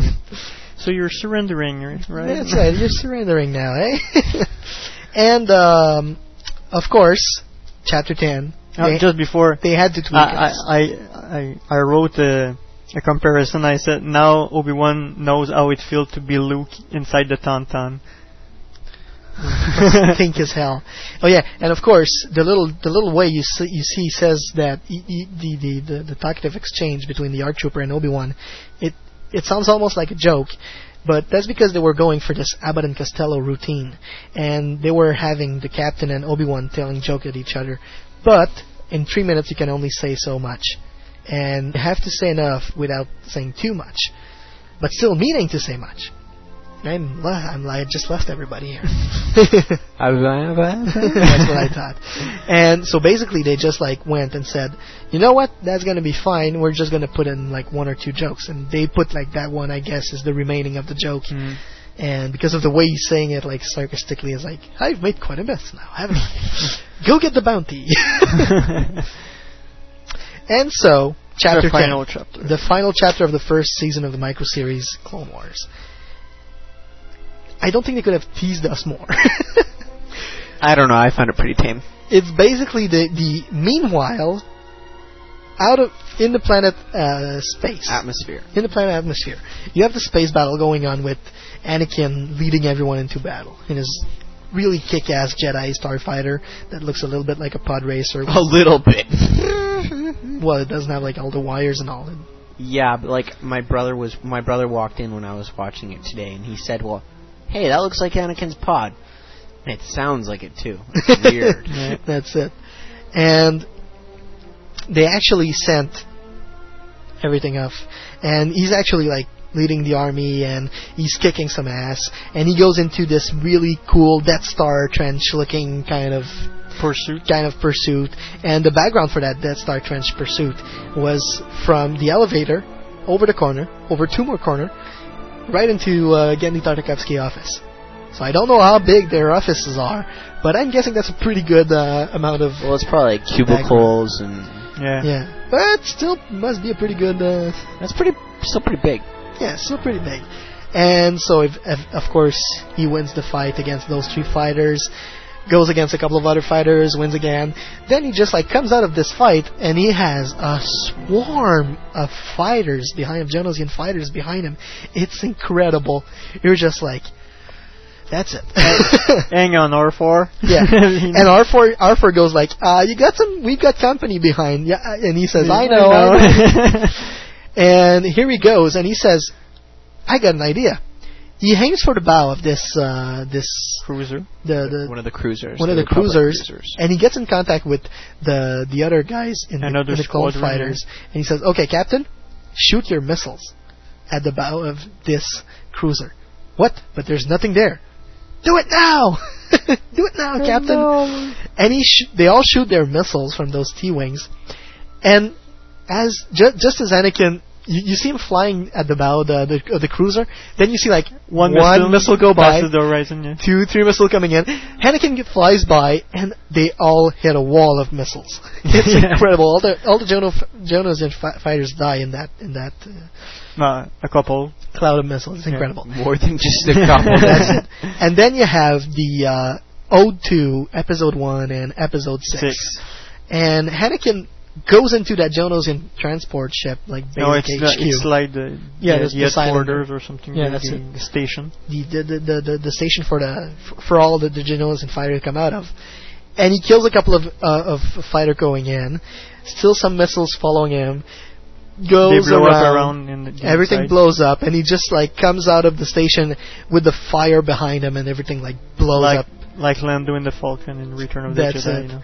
And after that, you see, of course, the cruiser shooting at another station, and everything blows up. That was reminding me a lot of when I was playing X-Wing versus TIE Fighter, you know? Yeah. In the mission, you see all the big ships shooting at one another. Yeah. And, of course, they're really happy, they're getting relaxed, and you have a little communication going on in between Anakin and the captain of that squadron that just shot all their missiles. And what suddenly happened one fighter blows up. What the heck? And the guy who's talking to Anakin blows up. And everyone behind Anakin blows up suddenly. Yeah. And he just turns back. And what do you see? A New Hope, maybe? A New Hope? Asajj Ventress. No. Yeah, okay. New Hope. It's like, gosh. Yeah, a little bit. But with a different kind of point of view. But still, a little bit like that. I guess. And so everything blows up. Don't do that. Everything blows up. Anakin turns around and he faces Asajj Ventress. With her fan ship. With her, the fan-looking ship. Yeah. And there they go into a dogfight, and that's how it ends. Damn! You know? We'll have to wait. As soon as I saw that, I was like, oh, it's gonna end now. Yeah. The X-File type of cliffhanger, you know? Yeah. Who's gonna To be continued. What's gonna happen? We need to wait 3 months now. I know it's gonna happen. Only 2 months, February. Yeah. I know it's gonna happen. Yeah, you can read the synopsis of. Without even reading those, you know what's gonna happen. Oh, tell us. Anakin's gonna win, and she's gonna run away. Wow, you're brilliant. Okay, so without spoiling anyone on the season 2 of the Star Wars Clone Wars micro series, we're gonna go and read a couple of comments and reviews that we received from our fans. Do you want to call Nathan first, or? We could. Nathan, are you ready? Read one email and just... That's right, so he can actually tell us. What is this? So we received a lot of emails. Okay. Damn. Okay, so basically, we received a lot of emails. One email was from Adam B. Blaney, and he said he'd really like to know if they use Flash to produce the cartoons and how many people they employ to do it. I'm going to answer it as I answered in an email. I don't believe they did use Flash. Sadly enough, we're not actually interviewing someone from Cartoon Network. We hope to do so sometime, but right now we can't.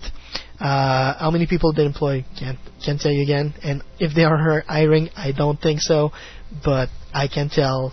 Best guess is just go to the Cartoon Network website and see if they hire people. So Tim McDonough sent us this email. Actually, you know what? I'm gonna go to Brian Tibbins' email. He said he loved the first 10 episodes, and since we asked for anything that he didn't like, he said there was a couple of things. I love the first chapter with Dirge, but the next chapter got a bit ridiculous, with him expanding like he's out of the movie Akira.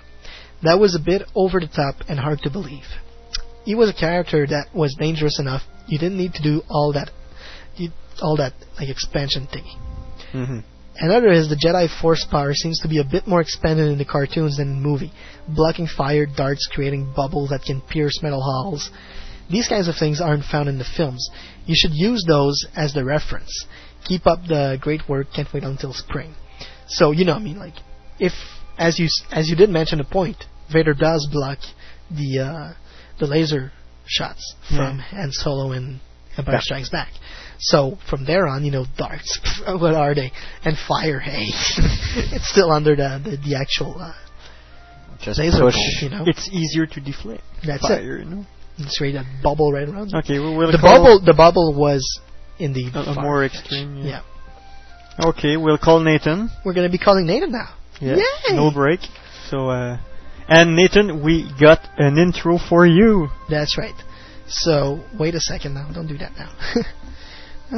Nathan Butler. There you go. It's really fun because it's live. I gotta do this.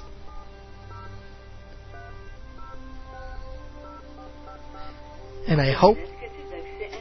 Yeah, that's what I thought. What's that 770? That's what yeah.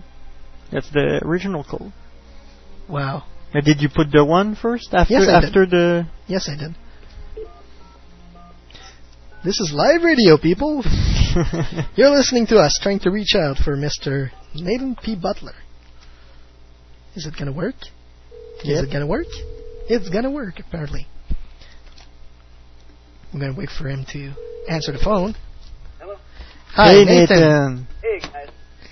We're gonna play your little intro, and we'll come back just for you. That's right.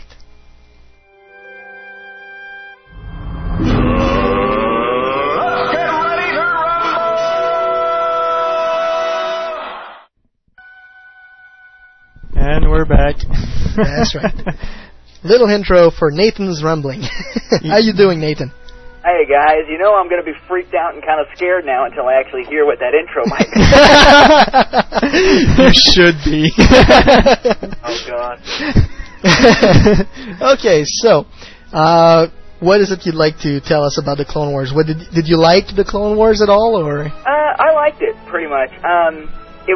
It was different. I'll give it that. It was, and you know, I mean, after having seen the cartoons in the holiday special and droids and Ewoks, I mean, it couldn't get worse.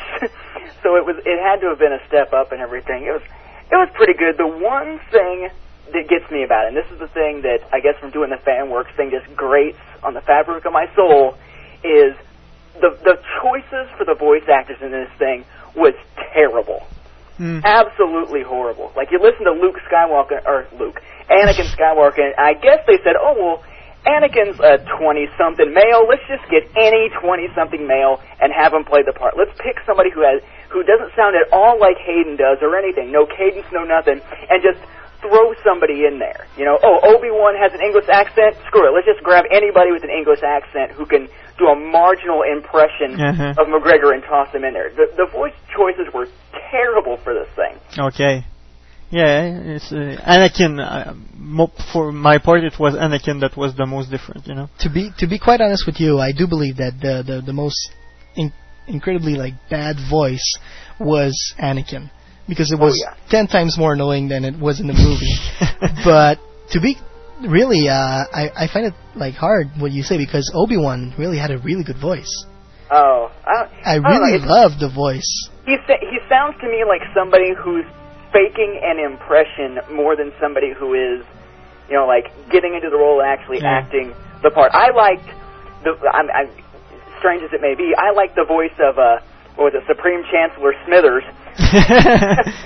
almost more than Obi-Wan, because at least that voice, I mean, it wasn't trying to go for something exact, and it was trying to play with the way they were stylizing the character. Though how you get from the Smithers voice or whatever to the Chancellor voice to the Sidious voice, that's quite a leap. You know, maybe he's you know, holding his breath in, sucking in his gut, and doing all those kind of exercises to switch voices or something. But and I thought it was pretty good. Artwork-wise, I know a lot of people have complained about it, but I liked it because, I mean, I've always been a fan of just different interpretations like that. The Star Wars Underworld comics had a very different style of art, and I really liked that. It's just, the one thing that got me about it was, first of all, Dirge looks it's very hard to look at Jan Dersima's artwork of Dirge and then look at the character of Dirge in the micro series and realize they are the same character. And I haven't figured it out yet, but I think I understand the basics for how our world relates to the Star Wars universe. I'm pretty sure sometime in the future humans are going to travel back in time to a galaxy far, far away and mate with giraffes. We get Asajj Ventress. That's where we get all these long, huge-necked characters. I mean, some of these characters' necks are as long as their arms. They might as well be holding sabers in their mouths and swinging their heads around. That's true. Really bad. These goofy-looking guys. I'm sorry.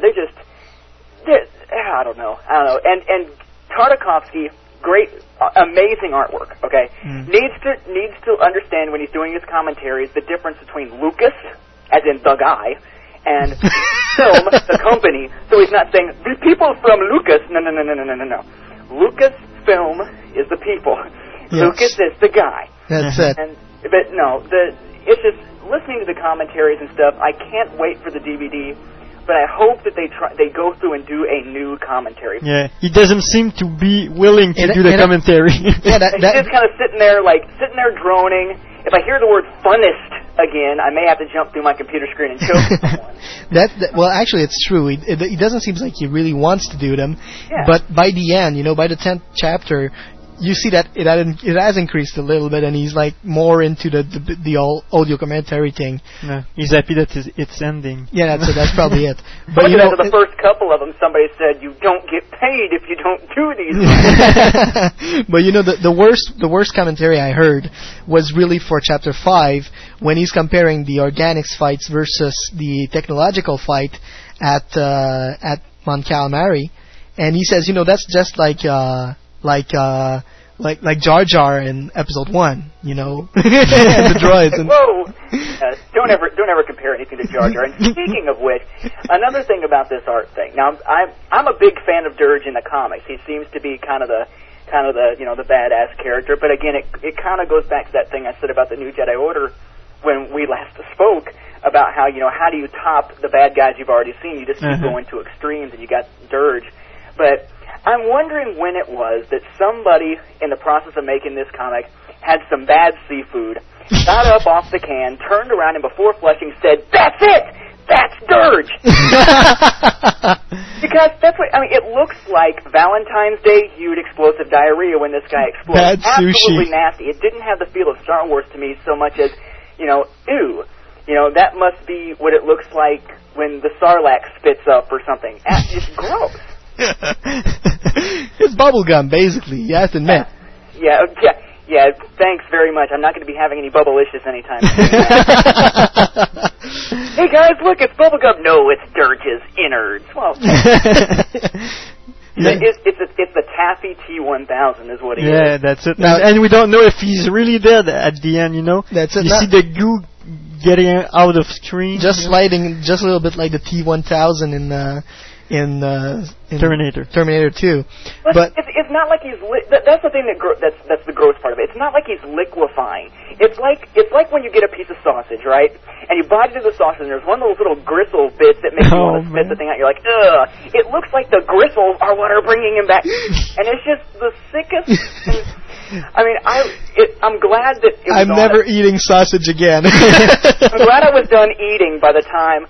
At least they don't have Cartoon Network at IHOP, at the International House of Pancakes. So they're not showing that while people are sitting there eating their sausage and their pancakes. Yeah. I hope there's nobody eating right now listening to us.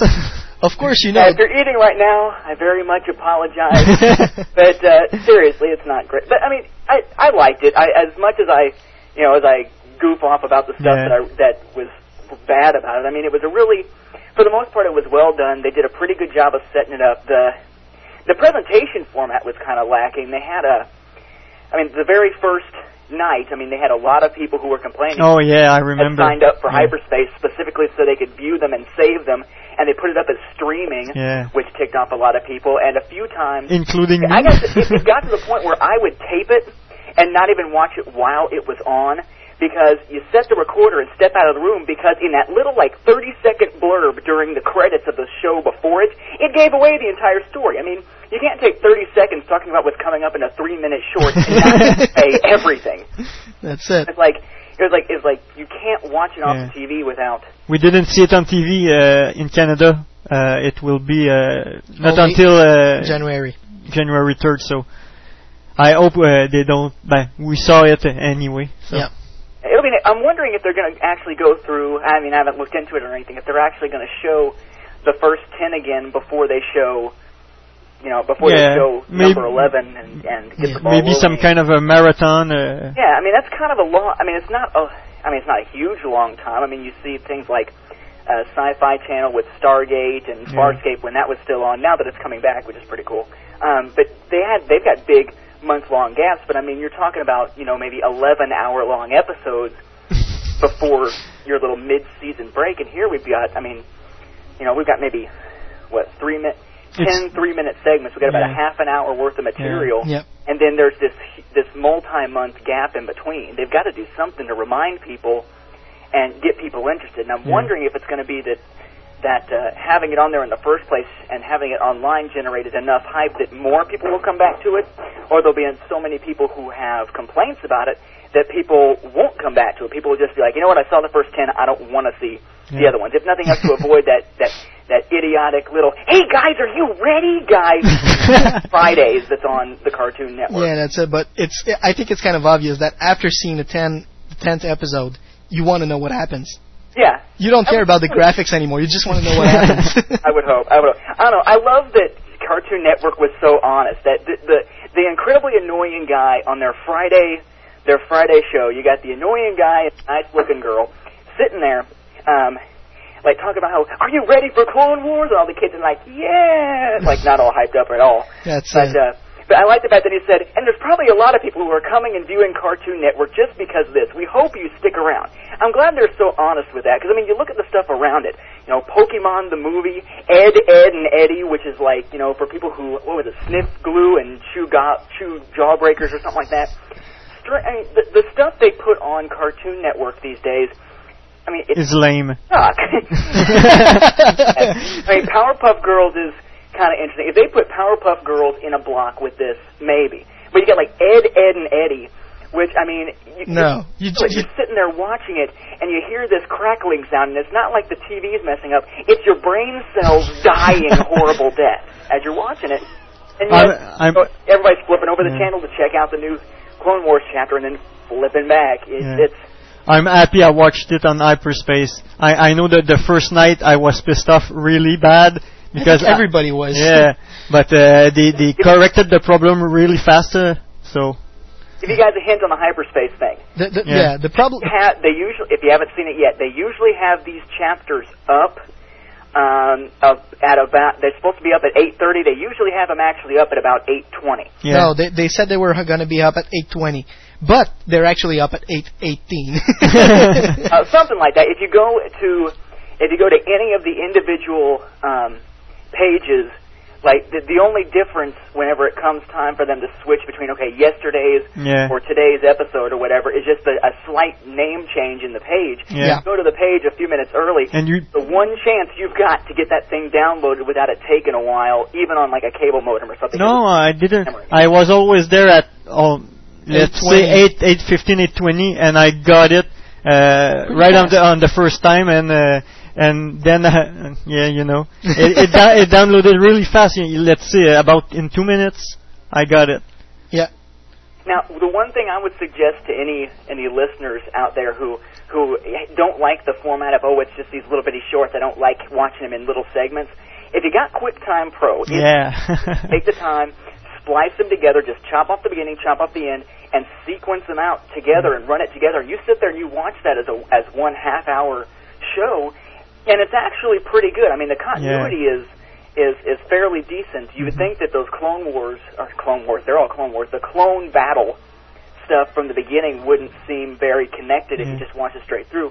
But it actually does, and the Ventress Dooku moment, the whole I am Sith that got people's panties in a bunch and everything. Yeah. If you run those two together, I mean, it's almost, I mean, just there's not much in terms of music change or nothing.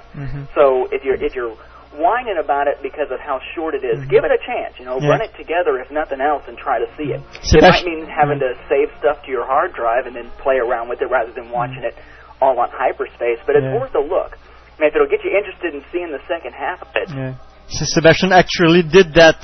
He put them all together to watch it. So I linked them all together in one big giant gulp of half an hour show, which it comes to be really interesting. It's kind of anticlimactic though. You go from, I mean, you got your odd moment to just kind of make you go, what? Like Kal-El Kenobi jumping up and doing his little 300-foot leap. Yeah, that's it. The Jedi free fall. The picture is actually on the website. I'll repost the link in the chat. But there's actually I actually put the picture on the website there of the Jedi free fall. It's like 300-foot fall. You hope they have parachutes. Did you guys mention the lances yet? That somehow one hit from a lance causes an entire tank to explode? Yeah, the joust. Yeah, we did. Yeah. I want to know what's in those things. We could have used that in Iraq and made this a much faster process. Yeah, even just a scratch on the armor got them to explode. You have to know that it's probably because they're vibroblades, kind of jousts. We had the incredible vanishing. Was it Incredible Vanishing Droids or Incredible Vanishing Troopers when it goes from a medium shot to a long shot of some of these tanks that are getting blown up, and all of a sudden the troopers are gone? Yeah, that's it. They just decided to run. They was like, oh no, one hit and I'm going to explode. Screw this, and ran home. I don't know. It was entertaining. It was entertaining. You gotta view it through that. That step back and realize, hey, this is just another story in the saga. Don't nitpick it too much. But isn't that all Star Wars is? Entertainment. Don't nitpick it. Isn't it like all Star Wars is entertainment? Yeah, I mean, it's all Star Wars is supposed to be entertainment, but we talked a while back about how some people take it so seriously that it's almost becoming. I mean, it's almost becoming like a cult in terms of how fiercely people will defend it. You know, I mean, just go with it. It's entertainment, and if something doesn't match up, you know they're going to fix it. I did an interview recently with Kevin J. Anderson that I'm putting out. I think it's like January 1st. Whenever our bandwidth stops being smacked all the crap. But I mean, he and I talked a little bit about how he's sort of been able to come in and be like the architect to try to fit some things together and make some things work by doing the essential chronology. You know that if something contradicts, somebody's going to come in and find a way to fix it. Just like that whole thing about, oh, well, wait a second, Ventress is supposed to already be going after, you know, Mace Windu and all this stuff. Well, they just said, okay, well, yeah, it takes place a little bit before, whatever. They're going to fix it. They got people just for that. It's like if you're going to watch it to nitpick it, don't watch it. You know, it's just like okay, last night I go out to the local Walmart and in the process of buying Bad Boys 2, come outside and find that some lady has backed into my passenger side door of my 2001 Mustang. Oh. All happy. So I'm going home and I'm thinking, man, this movie better be the best damn movie I've seen in years for what it's going to wind up, you know, costing me in terms of time and trouble to get the car fixed and everything.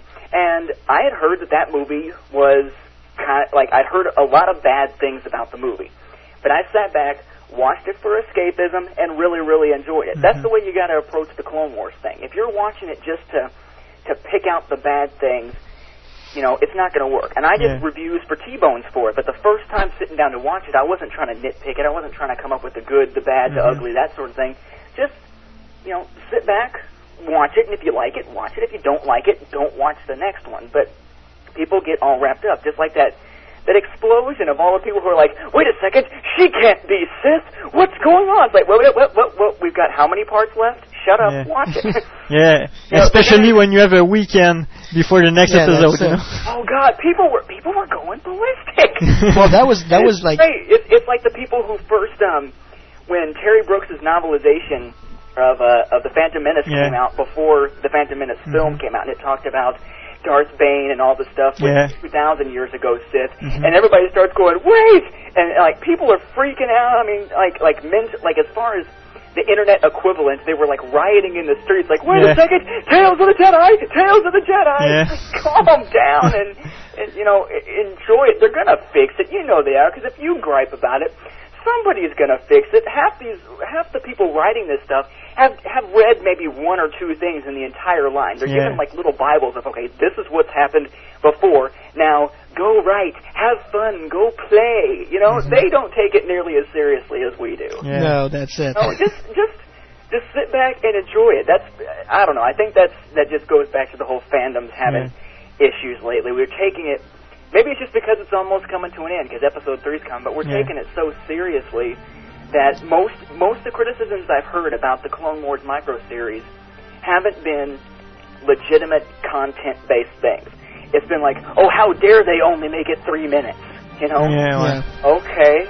You know, how dare they put it on Cartoon Network for those people who don't get cable? What? You know? It doesn't seem like people are really just willing to sit back and take it at face value. And taking it at face value, I liked it. It's got its issues. It's got its, you know, violet and pink diarrhea monster, you know. It was good. It was good. I'm looking forward to the last 10, if only so that I can see where they're drawing some of these things to. I want to see how certain things get worked out so that it doesn't wind up contradicting with anything else that's come before. You know, I mean, they're making an effort to actually tie this in with the comics and stuff, when originally they were saying it was going to be basically infinities. The original line was, oh, it's not real. You know, it's not going to have any bearing. It's not just not canon on Lucas's level. It's just not going to have anything to do with anything. And they actually made an effort to work it in. So it's going to be interesting to see, especially how the Ventress thing works, and how somehow somebody puts a crank in her back and makes that neck normal human size. Well, I think maybe Clone Wars will be a test for the future. Oh, I hope. Hopefully. So. I would love to see a Star Wars like ongoing cartoon series if it's done right. If it's not done in the droids or Ewoks type of cartoon. That's it. Yeah, because the one thing I remember about watching Ewoks before I bought any of the old episodes or anything like that was I remember that C-3PO was basically like Gumby. You know, he could move and stretch in all kinds of weird directions. Ezra just can't move. Yeah, that's because they were basing themselves on the Galoob action figure. But yeah, it'd be nice if this was a showing for the future. And I mean, as much as I would like to see something live action from Star Wars on television, and as much as there are rumblings, no pun intended, with segment and everything, as much as there are rumblings that there might be something live action, I don't think it's going to happen. And as much as every story, everything that has a beginning has an end and all that stuff, it'd be nice that if before Star Wars kind of trickles out with, you know, the films being finished, the films coming out in their final, you know, special, super special edition on DVD and stuff, that maybe they could get one last hurrah in with a really good cartoon series to sort of take it out. But I can't imagine that Lucas would want that to be the last thing of Star Wars produced visually. I can't imagine that. So I don't know. It depends on if he gets to make the call or not. Yeah. We will see. Well, thanks a lot, Nathan. Oh, you're welcome. And you're the, let's say, the administrator, StarWarsFanWorks.com. Yep. And when you get back into the chat, we will play your intro again. That's right, so you can hear it. All right. This is. I'm worried, but this should be good. No, it's cool. It's really represents your Nathan's rumbling. Yeah. So we're gonna let you go on that. Thank you very much for being with us tonight again. All right, bye guys. Bye. There you go. Okay, we got 3 emails that we're going to read because we're not going to call them tonight. You have to remember something, people and fans. If you want us to call you, you have to be like present in the chat so we can actually call you. We can know you're available for us to call you, because if you're just listening and not present in chat, we don't have know. No clue that we don't know who will be answering the phone. That's it. You know? Maybe eating or something, you know. Not that we have anything against grandmas, but you know. So, our dear friend Tim McDonough sent us this comment.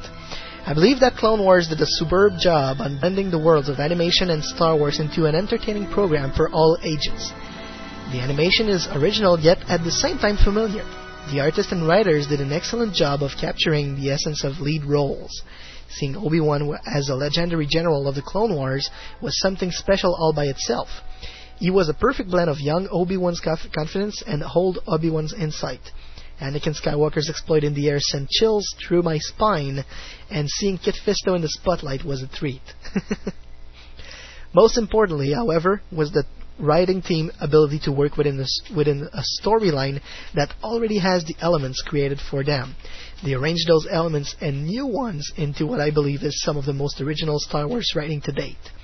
Being a huge fan of the books, comic short stories, and movies alike, I was not surprised to see the appearance of Asajj Ventress and Dirge, but was enormously pleased to see the writers acknowledge an already existing yet important part of Star Wars canon. The attitude and presence of these characters brought to the micro-series was something truly original.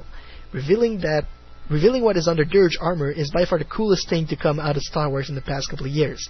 And our lady Sith friend will be a part of the dark side of my heart forever. Okay, Kitor84 wants her name spoken on the show, so... It's Cheetor, actually. Cheetor? Yeah, it's not Kitor? No, it's Cheetor84. Hi, hello, Cheetor.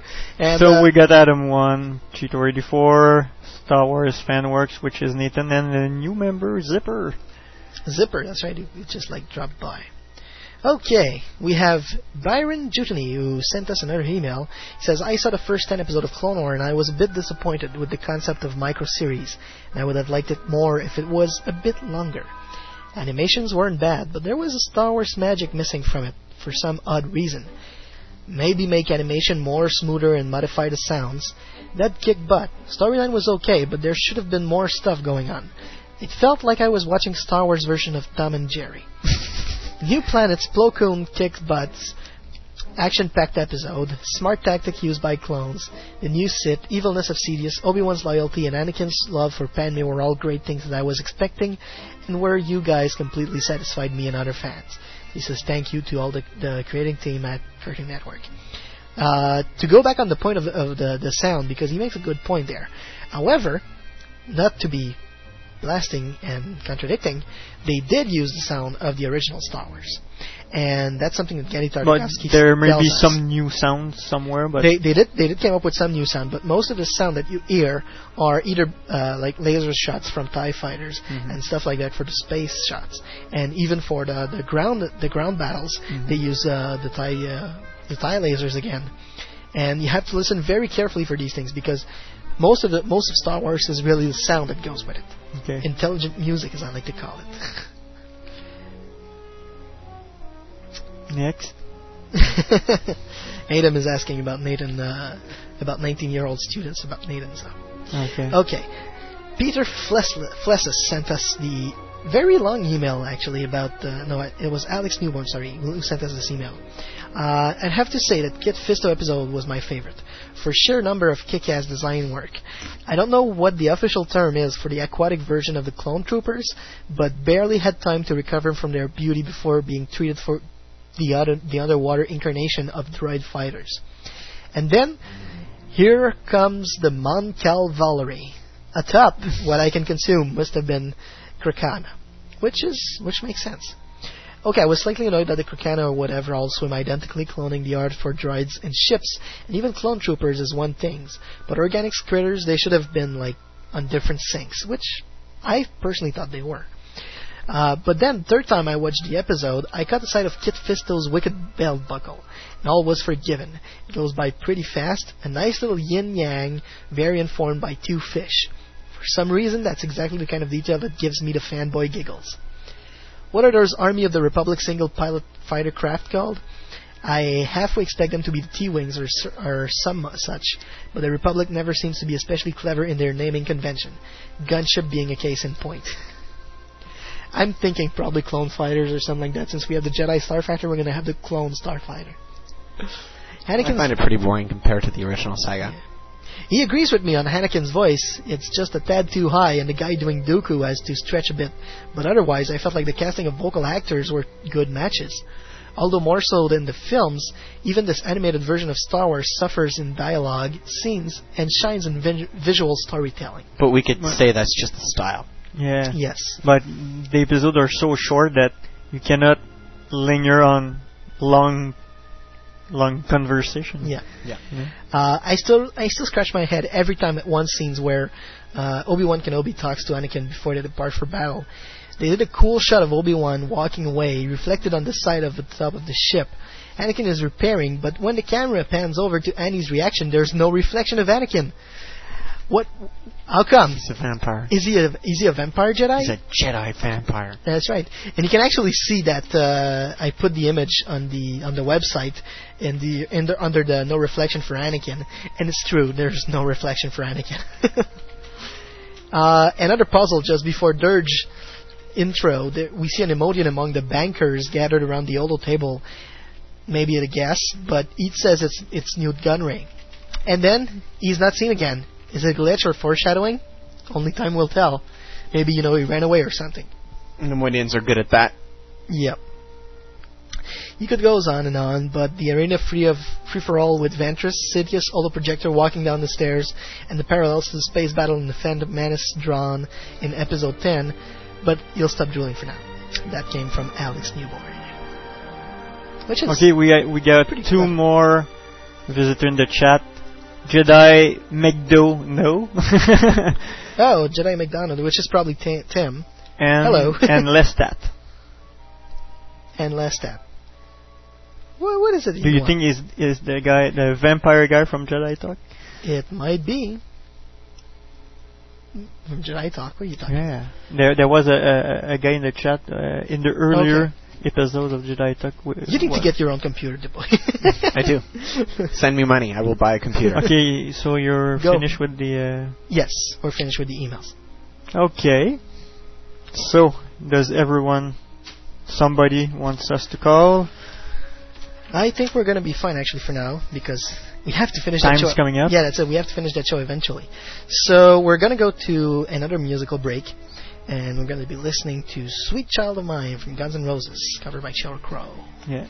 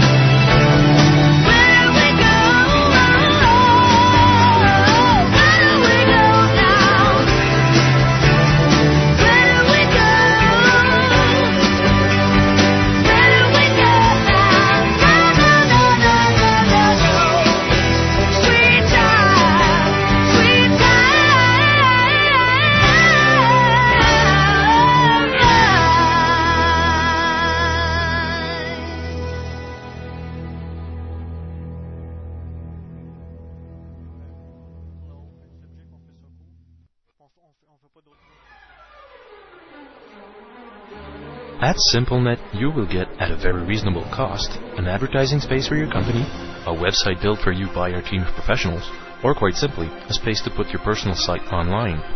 The online gamers are not forgotten. We can offer fixed prices of bandwidth, as well as solutions for turnkey pre-configured game servers. Join us at www.simple-net.ca.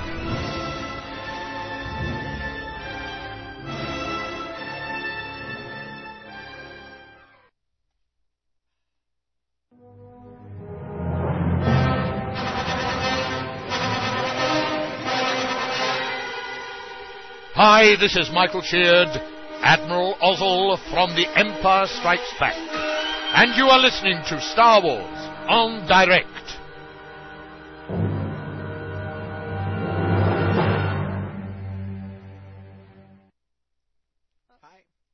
And hello. We're back to Star Wars on Direct. I clicked. You misclicked. You misclicked that. There you go. Okay. So right now we're going to be entering the secondary subject, which is the open subject. We're waiting for Okay, Nathan is really, really cool. He wants us to talk about the most oversexed Star Wars character. But we're not going to do that right now. I'm going to play Nathan's intro for those who just came in the chat. Okay. So it won't be long. It's just shut up, and I won't turn off the mic. Let's get ready to rumble! There you go. What? It's representative, you know. And of course, Adam is telling me like Seb's sperm and now this. It's not my sperm. It's the sperm of the guy who drew the King Carrot thingy there on Calamari. You know, what can I say? Sorry, Adam. Have a very good way of open-minded thinking. Other people call it perfiness. Well, speaking of which, StarWars.com, they just issued a new poll, and it's going to be up till December 16th. Here is the question. Where is your girlfriend from? And of course you have 4 choices that you can answer. The Expanded Universe, the original trilogy, the prequel trilogy, or up in Canada near Niagara Falls. What's that about? Seriously, people, are the girls from Niagara easier or something? Just so easy? Is it so? You know, because we have friends over there. They're the Young Jedi Niagara fan club from FanForce, and they're really cool. I mean, we have Woofer from FanForce, who's their CR, and one of their member, YJN, is also the Canadian RSA on FanForce. And they're really great people to talk to, really enjoyable to be around. They have this great parade every year for the Wine and Grape Parade. And, you know, it's if you ever pass by St. Catharines, if people vote, it's already cool. If people vote for Canada, maybe we will have a convention or something. You know, more people. No. No, forget it. Not in St. Catharines anyway. no offense for that, guys, but I don't think we're going to see it. No, I meant Canada in general. Yeah, well, that would be either Toronto or Vancouver, so. Or not Montreal. It's too Steve worked here a couple of years back. Yeah, that's right. It'll be in Toronto. Let's just face it. Yeah, let's face it. I'll stop dreaming. But anyway. I won't say it, but it. Anyway, the results of the poll is basically 31% of the people have a girlfriend in the Expanded Universe. Graduate anyone? 21% in the original trilogy. Leia?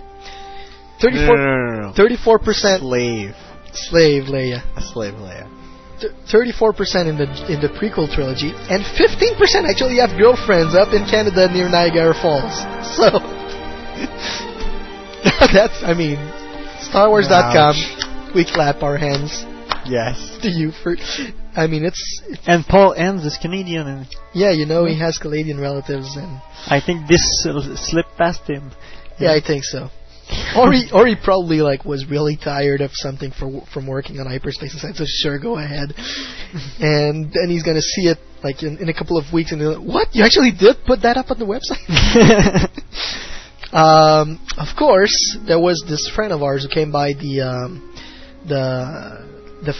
Fan Audio forums, and he was looking for, you know, a way to do a deep voice, or someone with a deep voice type of James Earl Jones thingy. So what I said is, you know, all you really need is a good glass, and depending on the depth of the glass, you can actually have a fairly like good voice going deeper and deeper, because you can see my voice right now. Whoa, don't take that too close to you can see my voice right now. It's not like, it's just like, let's say, an average voice.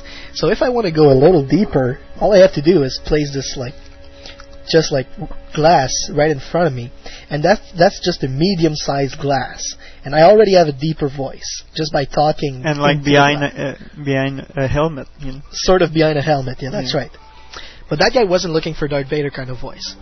But still, if I take a deeper glass and I kept on talking about it, that's even more like a Clone Trooper helmet, you know. And where's the other thing? Oh yeah, take a look into my bag.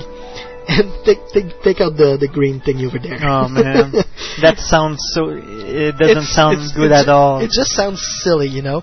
Because a couple of years ago, I just bought this thing at the dollar store, and it's supposed to do a little echo, which it kind of did.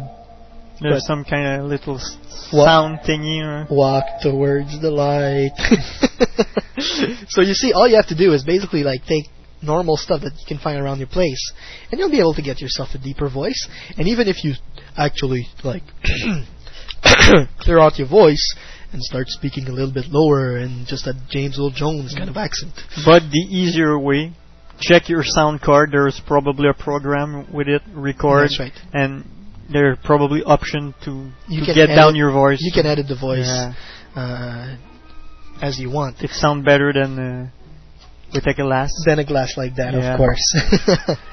The other thing about the voice effects and all is that you don't really need those voice effects to actually come up with something really funny. Listening to some of the edits that our friends from the French show do, it's fairly good just with their simple voice. And now for the painful way. I'd say bash, but it's more of a put down. Yeah. Ladies and gentlemen, in this week's Hour, which is a local paper here in Montreal, it's called The Hour. Newspaper. It's a free newspaper. You just like grab it. It's all the art and culture life of here in Montreal.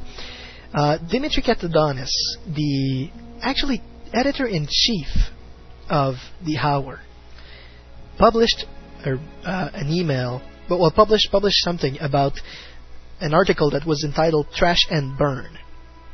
When I saw that, I was wondering about what it was all about. And I finally took a look around it because George Lucas' name was coming out of it. So I'm like, what the heck is that? Why are they talking about George Lucas in The Hour, you know? Small town kind of paper talking about George Lucas. Open up the article and read it, and it's like, oh my lord. That god of a geek, George Lucas, is being bashed on the head, blah, blah, blah, blah, blah, blah. And actually, it's not the filmmaker, it's Dimitri Katadonis himself who's saying, you know, George Lucas is a god of a geek. Wow. You must be suicidal, Dimitri. I mean, you don't insult the man, as Nathan would put it. And it's Stan the man. George is George. That's right. And basically, I take a look at this article, and it's actually a movie review. It's a movie review for the Star Wars Untitled Mockumentary, which is a mocking way of documenting something. And basically, it's a really pitiful guy with absolutely no talent who decided to just like take over his basement and his friend's studio and just like shoot a couple of scenes, like his back right next to a brick wall, and cutting in scenes from the Star Wars Episode 1 and Episode 2 making of, and just like bash, just like make fun of George Lucas, just like insulting George Lucas and insulting the animatics team and insulting the special effects people, and just like totally taking like ripping off all the copyrights. And yeah, that's it. It's incredible. This guy really like just like he's like really crappy. He has a G5, okay, bravo. I don't think it was a G5 or G4. I don't. It's a Mac. It's just a Mac on which he edited like some scenes from the movies, and he just like voiced over and added some scenes from different movies for the preview and the trailer for Episode 2, which was in a way that was the best. It was funny. I mean, if you're a Star Wars fan, you're gonna laugh at it for sure. But to be quite honest, it's not. That's the only good part about it, because that's actually the funny part. After that, it's really just saying, you know, CGI is bad and I don't like it, and I'm telling you, and you can like basically go beep yourself, because I don't want to. Yeah. You said it before. Yeah, so you can go fuck yourself. And, you know, these guys are really stupid, and they work for this yes man, and they're all yes men, I mean, and I just can't believe the total non-respect this guy has for filmmakers. I mean, CGI artists do work a lot. Sure, maybe they do push a little bit, the left arrow on their keyboard, but that's just part of the job. I mean, there's thing you cannot do without CGI, you know. That's it. There are some things you cannot do. they had this whole sequence where it was just this guy pressing this button, and it was this voiceover of this guy going, I'm getting paid to break this button, push this button, and he goes faster and faster and faster and faster and faster. To the point where he just goes like, and I'm pushing the button, that's the button. It's like, what's the point of this? The actual good part about it, I think, was the Spanish, or maybe it was, I don't remember, it was either Spanish or Latin musical about drugs, but that we saw before that. It was so funny. Because just before that movie, we saw that in a local theater that is specialized in... It's a art house / repertory theater. Yeah, that's it. You don't things you don't see anywhere else than there. And no blockbuster. That's it. And we had something from the Tráfico de Ideas right before that, which was saying, drugs are bad, and the drugs in the street and the violence in the street in Venezuela or someplace like that. And basically, I don't want long hairs. I want my haircut to look like an ashtray. It was so stupid. It was just so funny. My god, that was just like really bad. Okay, it's if you take drugs, that's what's gonna happen to you. But to come back to the mockumentary, we sat there for 45 minutes and watched it, and we just said like, that's really bad. We weren't laughing at the gags. We were laughing at the filmmakers. At the filmmakers, that's it. And then after the mockumentary ended, there was this whole weird. It was like experimental, but it wasn't. I wouldn't say they filmed it on purpose to be experimental. They just it's as if they woke up out of a drunk days and found the camera with film on it and said, let's edit it together. Let's just put it up together and make a short out of it. Just the two guys stumbling around their basement and stumbling around a garage with beer in their hand and drunk and rolling around. That's it. And rolling around on the wall and then throwing beans at a cat. At their cat. Weird Were there many people? No, just the two. Just the two of them. Oh, in the theater itself, there was about I'd say 15 people. Yeah, to the most. And it's $7 to actually go see the Tráfico de Ideas Violence in the Ruta, and you see the 45 minutes mockumentary plus the two shorts. It's not worth $7, to be quite honest with you. I just hope this thing ends up on the internet. And I hope he takes sued. He takes Lucas material, mix it up his own way, and get people to pay to see it. Yes. Yep, man, he's so screwed, this guy. Plus, on top of these things, he decided to go forward and use Lucasfilm logo at the beginning of his film. He did that on purpose. He used the green, silvery, flashing Lucasfilm logo that is so cool to look at. He just put that in his mockumentary and used it. It's really disgusting. It's like, listen to me, dude. You're pitiful. Your mockumentary is only in a sub-basement cinema somewhere in Montreal, Canada, Quebec, of all places. Hey, whoa! Cinematic Park is pretty good. Yes. It shows good films. Yeah, I know, but I want to make my point that it's a repertory cinema, and it's lost in the middle of nowhere, and basically, this guy has to show it there because nowhere else wants it. Nowhere else will actually even shoot there. it. It's just this joke.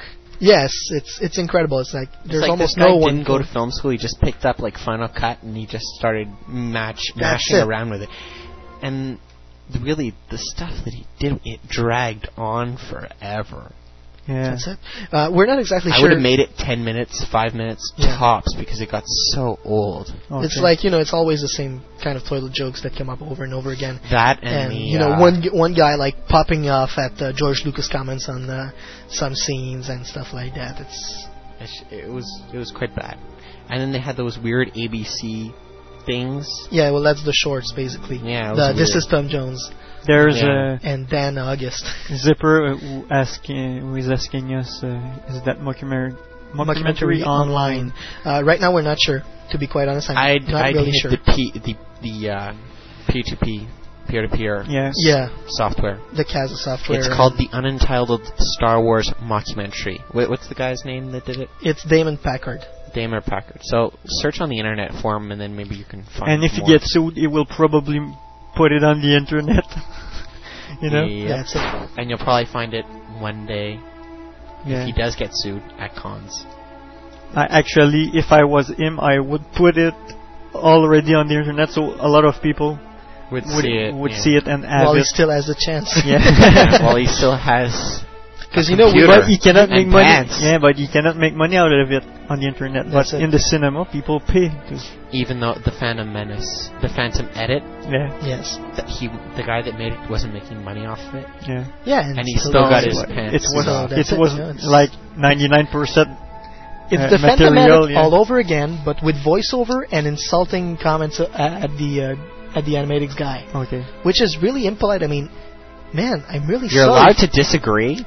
Yeah, but no, wait. Like I'm really sorry for you because you have nothing else better than to actually take other people's work and put it and rearrange it together so it pleases you a little bit more, and then just doing some voiceover and taking some shots that you did in your basement that don't even look good and just putting in. I mean, you obviously have a lot of time to waste because the stuff you did, I know because I edit, and that took a lot of time and effort and thinking and planning. Yeah.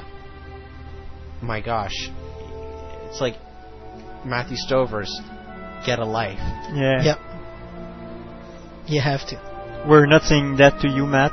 Matthew. No. I'm just quoting. But no, we're quoting Matthew Stover. It's like, get a life, dude. It's incredible. Actually, I'm just gonna take a little look at something right before you close up this subject. Maybe we'll go to a musical break and come back sure. with the last part of the show. Certainly, sir. Okay. So we'll be right back. It's Christmas. Baby, please come home.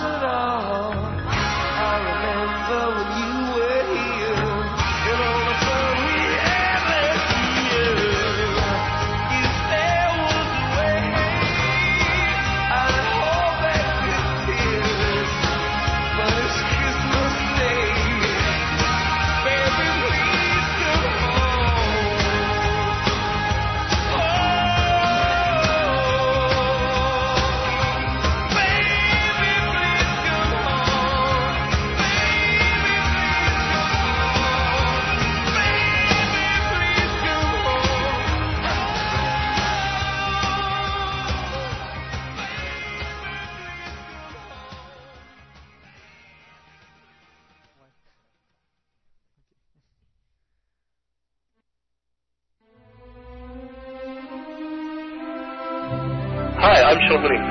And I'm Shane Diggs, and we're the authors of the new Jedi Order trilogy, Force Heretic.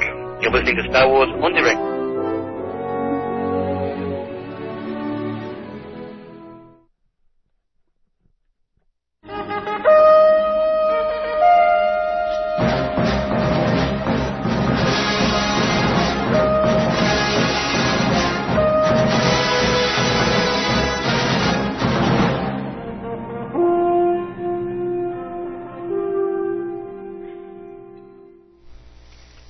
Now I got mixed images in my head because it's either gonna be Ewoks with those horns, or the Calamarian from the Clone Wars with the horns. Yeah. And I like the Calamarian is better. We're going to go on and talk a little bit about what's coming up in your community, because it's the community update. The Philippines Star Wars Convention is coming up into Muntinlupa, Philippines, December 18th to 21st, 2003.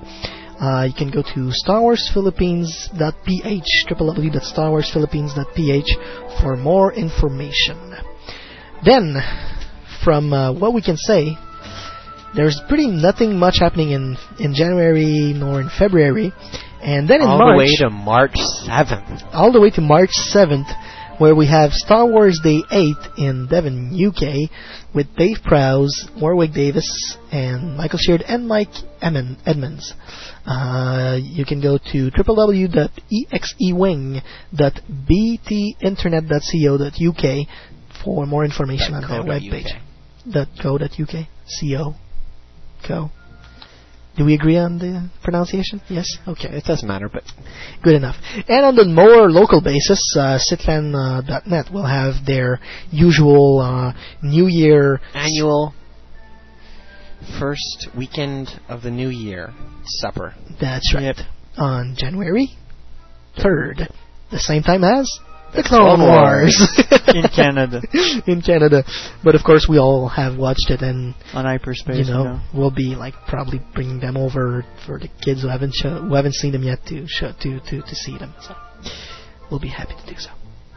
That's why I love like QuickTime 6 Pro, because you can save things. Yeah, you can save things to your hardware. There's a lot of way to save things. Yes, but let's not spoil it now. Keep those secrets. Yeah. That's it. Secrets of fiction. Okay, and basically, that's mostly all of what's happening right now. We can say that the biggest happening in the month of December is the coming out of Return of the King. Yep. Of course, Alliance Atlantis, Viva Film, and New Line Cinema have totally ignored the fans. Well, I wouldn't say it's New Line. I'd say it's more Alliance. No, it's both of them. Trust me. Oh, really? They screwed us both over. We actually talked with Boat Association, and both companies screwed us over, and they totally ignored the fact that the fans. There were more than just 300 fans in every city around the world, of course, except for Toronto, because they have 7 theaters showing it. They got 7 prints. Okay. They got what? 7 what? 7 what? 7 prints? 7 prints. Of the film. They got 7 prints of the extended edition. 7 prints for 7 prints for 7 marathons in Toronto. For the Marathon Tuesday. And only one in English in Montreal. And we got one in English, one in French in Montreal. That's it. And one in French in Quebec City. 3.5 million people versus 5 million people. I don't know. Yeah. You know, if you put it in the balance, it's just because Jim Sherry's from Toronto, and he just likes bragging about the fact that he's from Toronto, and he's going to be able to see the Marathon Tuesday for free, nonetheless, not for $50, for free. Can we say it now about Toronto? I don't know if it's fair to say. Because I have relatives there. No, and they know my opinion. Okay. You have relatives there? Poor thing. So who is Boba Fett? I do believe that Boba Fett is Graham. Yeah, our friend who joined us at the bar. Okay, with the YJ Hand Boba Fett. Yeah, okay. Yes, you can see those marvelous pictures with the shower, with the robe, bathrobe, and his boxers sitting on Seb's lap. Yep, that's right.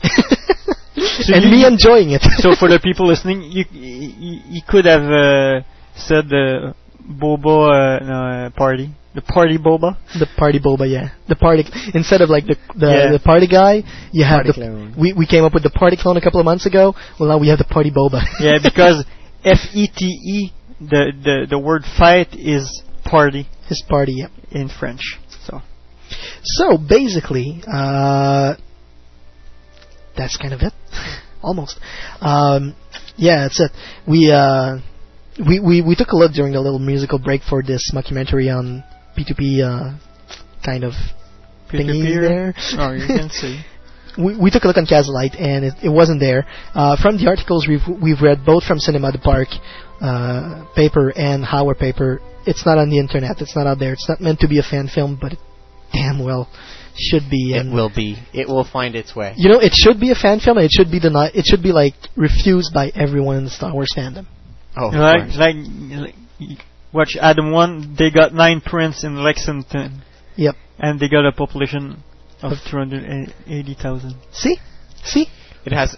Oh, I think it's the whole thing.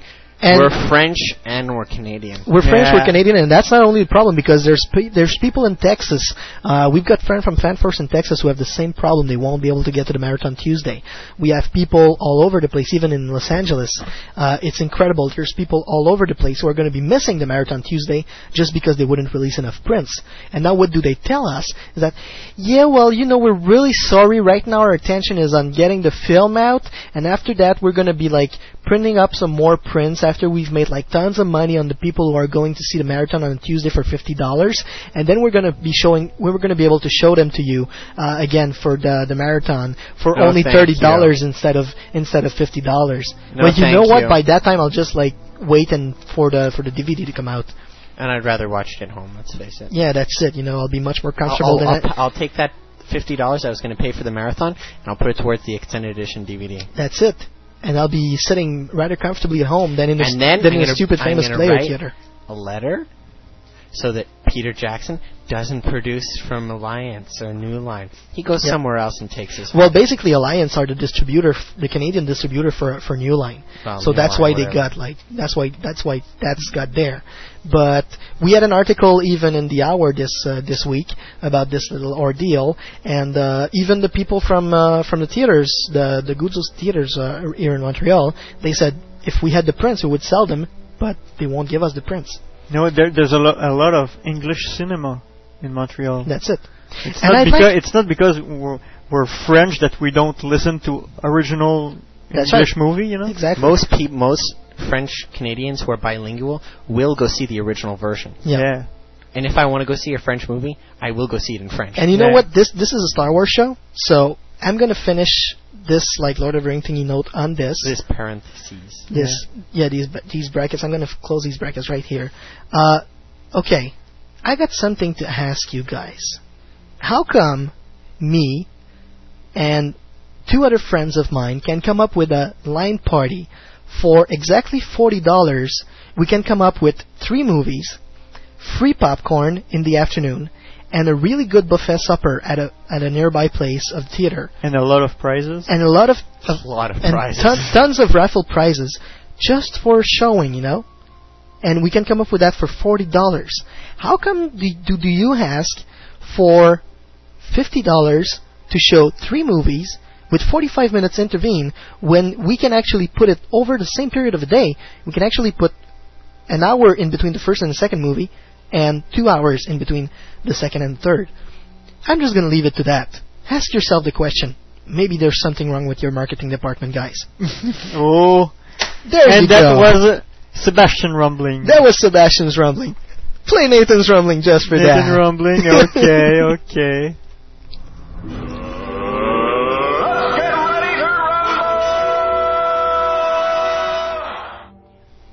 And there you go. That's all I had to say about this. That's my story, and I'm sticking to it. Do you feel better now, Sam? Yes.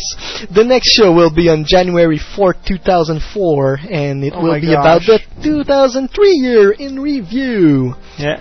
Of course. You'll have a lot of miscellaneous news to watch. God. Yes. How about it was be really sum up the... Yeah. So, if you have any comments on the show and that you would like to make suggestions for the upcoming subjects, you can please send an email to studio@swendirect.com. If you like the show, we suggest that you talk about it around yourself. Word of mouth is still the best publicity that we can have by our listeners. Of course, we'd like to take a little time to thank our sponsors, Sitlan.net, Legends Action Figures, SimpleNet.ca, simple-net.ca, and our partners, TheForce.net, your daily dose of Star Wars, and StarWarsFanWorks.com, the home of Star Wars fan audio, and of course also StarWarsWithAZ.com, where we pick up the some of our story for the hyperspace segment. And this is the last show of the year, ladies and gentlemen. the Star Wars on Direct staff, Danny, our producer, Brian, my co-host, Frank, our sound editor, Martin, our Star Wars Galaxies panelist, Nathan, our guest editorialist, and myself, Sebastian, would like to wish you a very Merry Christmas and a very Happy New Year. Happy Hanukkah and Happy Kwanzaa to those who celebrate those holidays. We also like to tell those people who are just like me and Brian and celebrate Christmaka as well. Merry Christmaka. And we'd like to thank our many listeners from both the English and the French show for making the 2003 year a wonderful year for us, and we hope that the 2004 year will be a great year for Fan Audio, for ourselves, for all the Fan Audio productions out there, for all the Fan Audio show out there. And here I am signing off and telling you, see you next year on Star Wars on Direct, the voice of Star Wars fandom.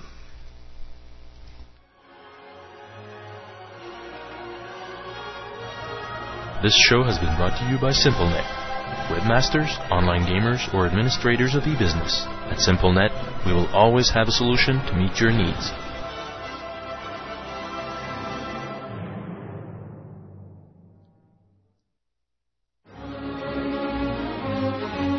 You were listening to Star Wars en Direct, the voice of Star Wars fandom.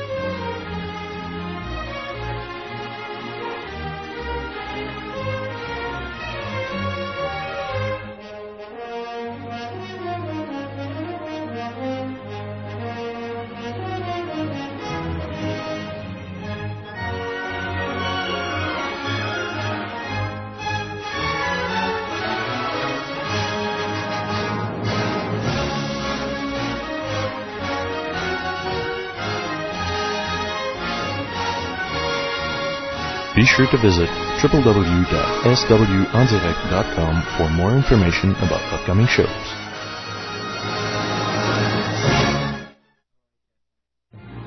Legends Action Figures, the place for Star Wars figures and collectibles in Canada. Visit our website and compare our prices. We've got customers from all around the world and the best service around. Come meet the staff at our Montreal store or visit our website at www.legendsactionfigures.com. All prices in Canadian dollars. Cyclone.net, c'est les toutes dernières actualités sur l'univers Star Wars. Plusieurs dossiers sur la saga. Des événements et rencontres entre fans. Un énorme forum de discussion. Une radio web à contenu 100% Star Wars, incluant une ligne ouverte en direct. Plusieurs concours ouverts au Québec et en Europe. Et bien plus encore. Ne résistez pas à la tentation du côté obscur. Cliquez sur le www.cyclan.net. Sir, if you'll not be needing me, I'll close down for a while.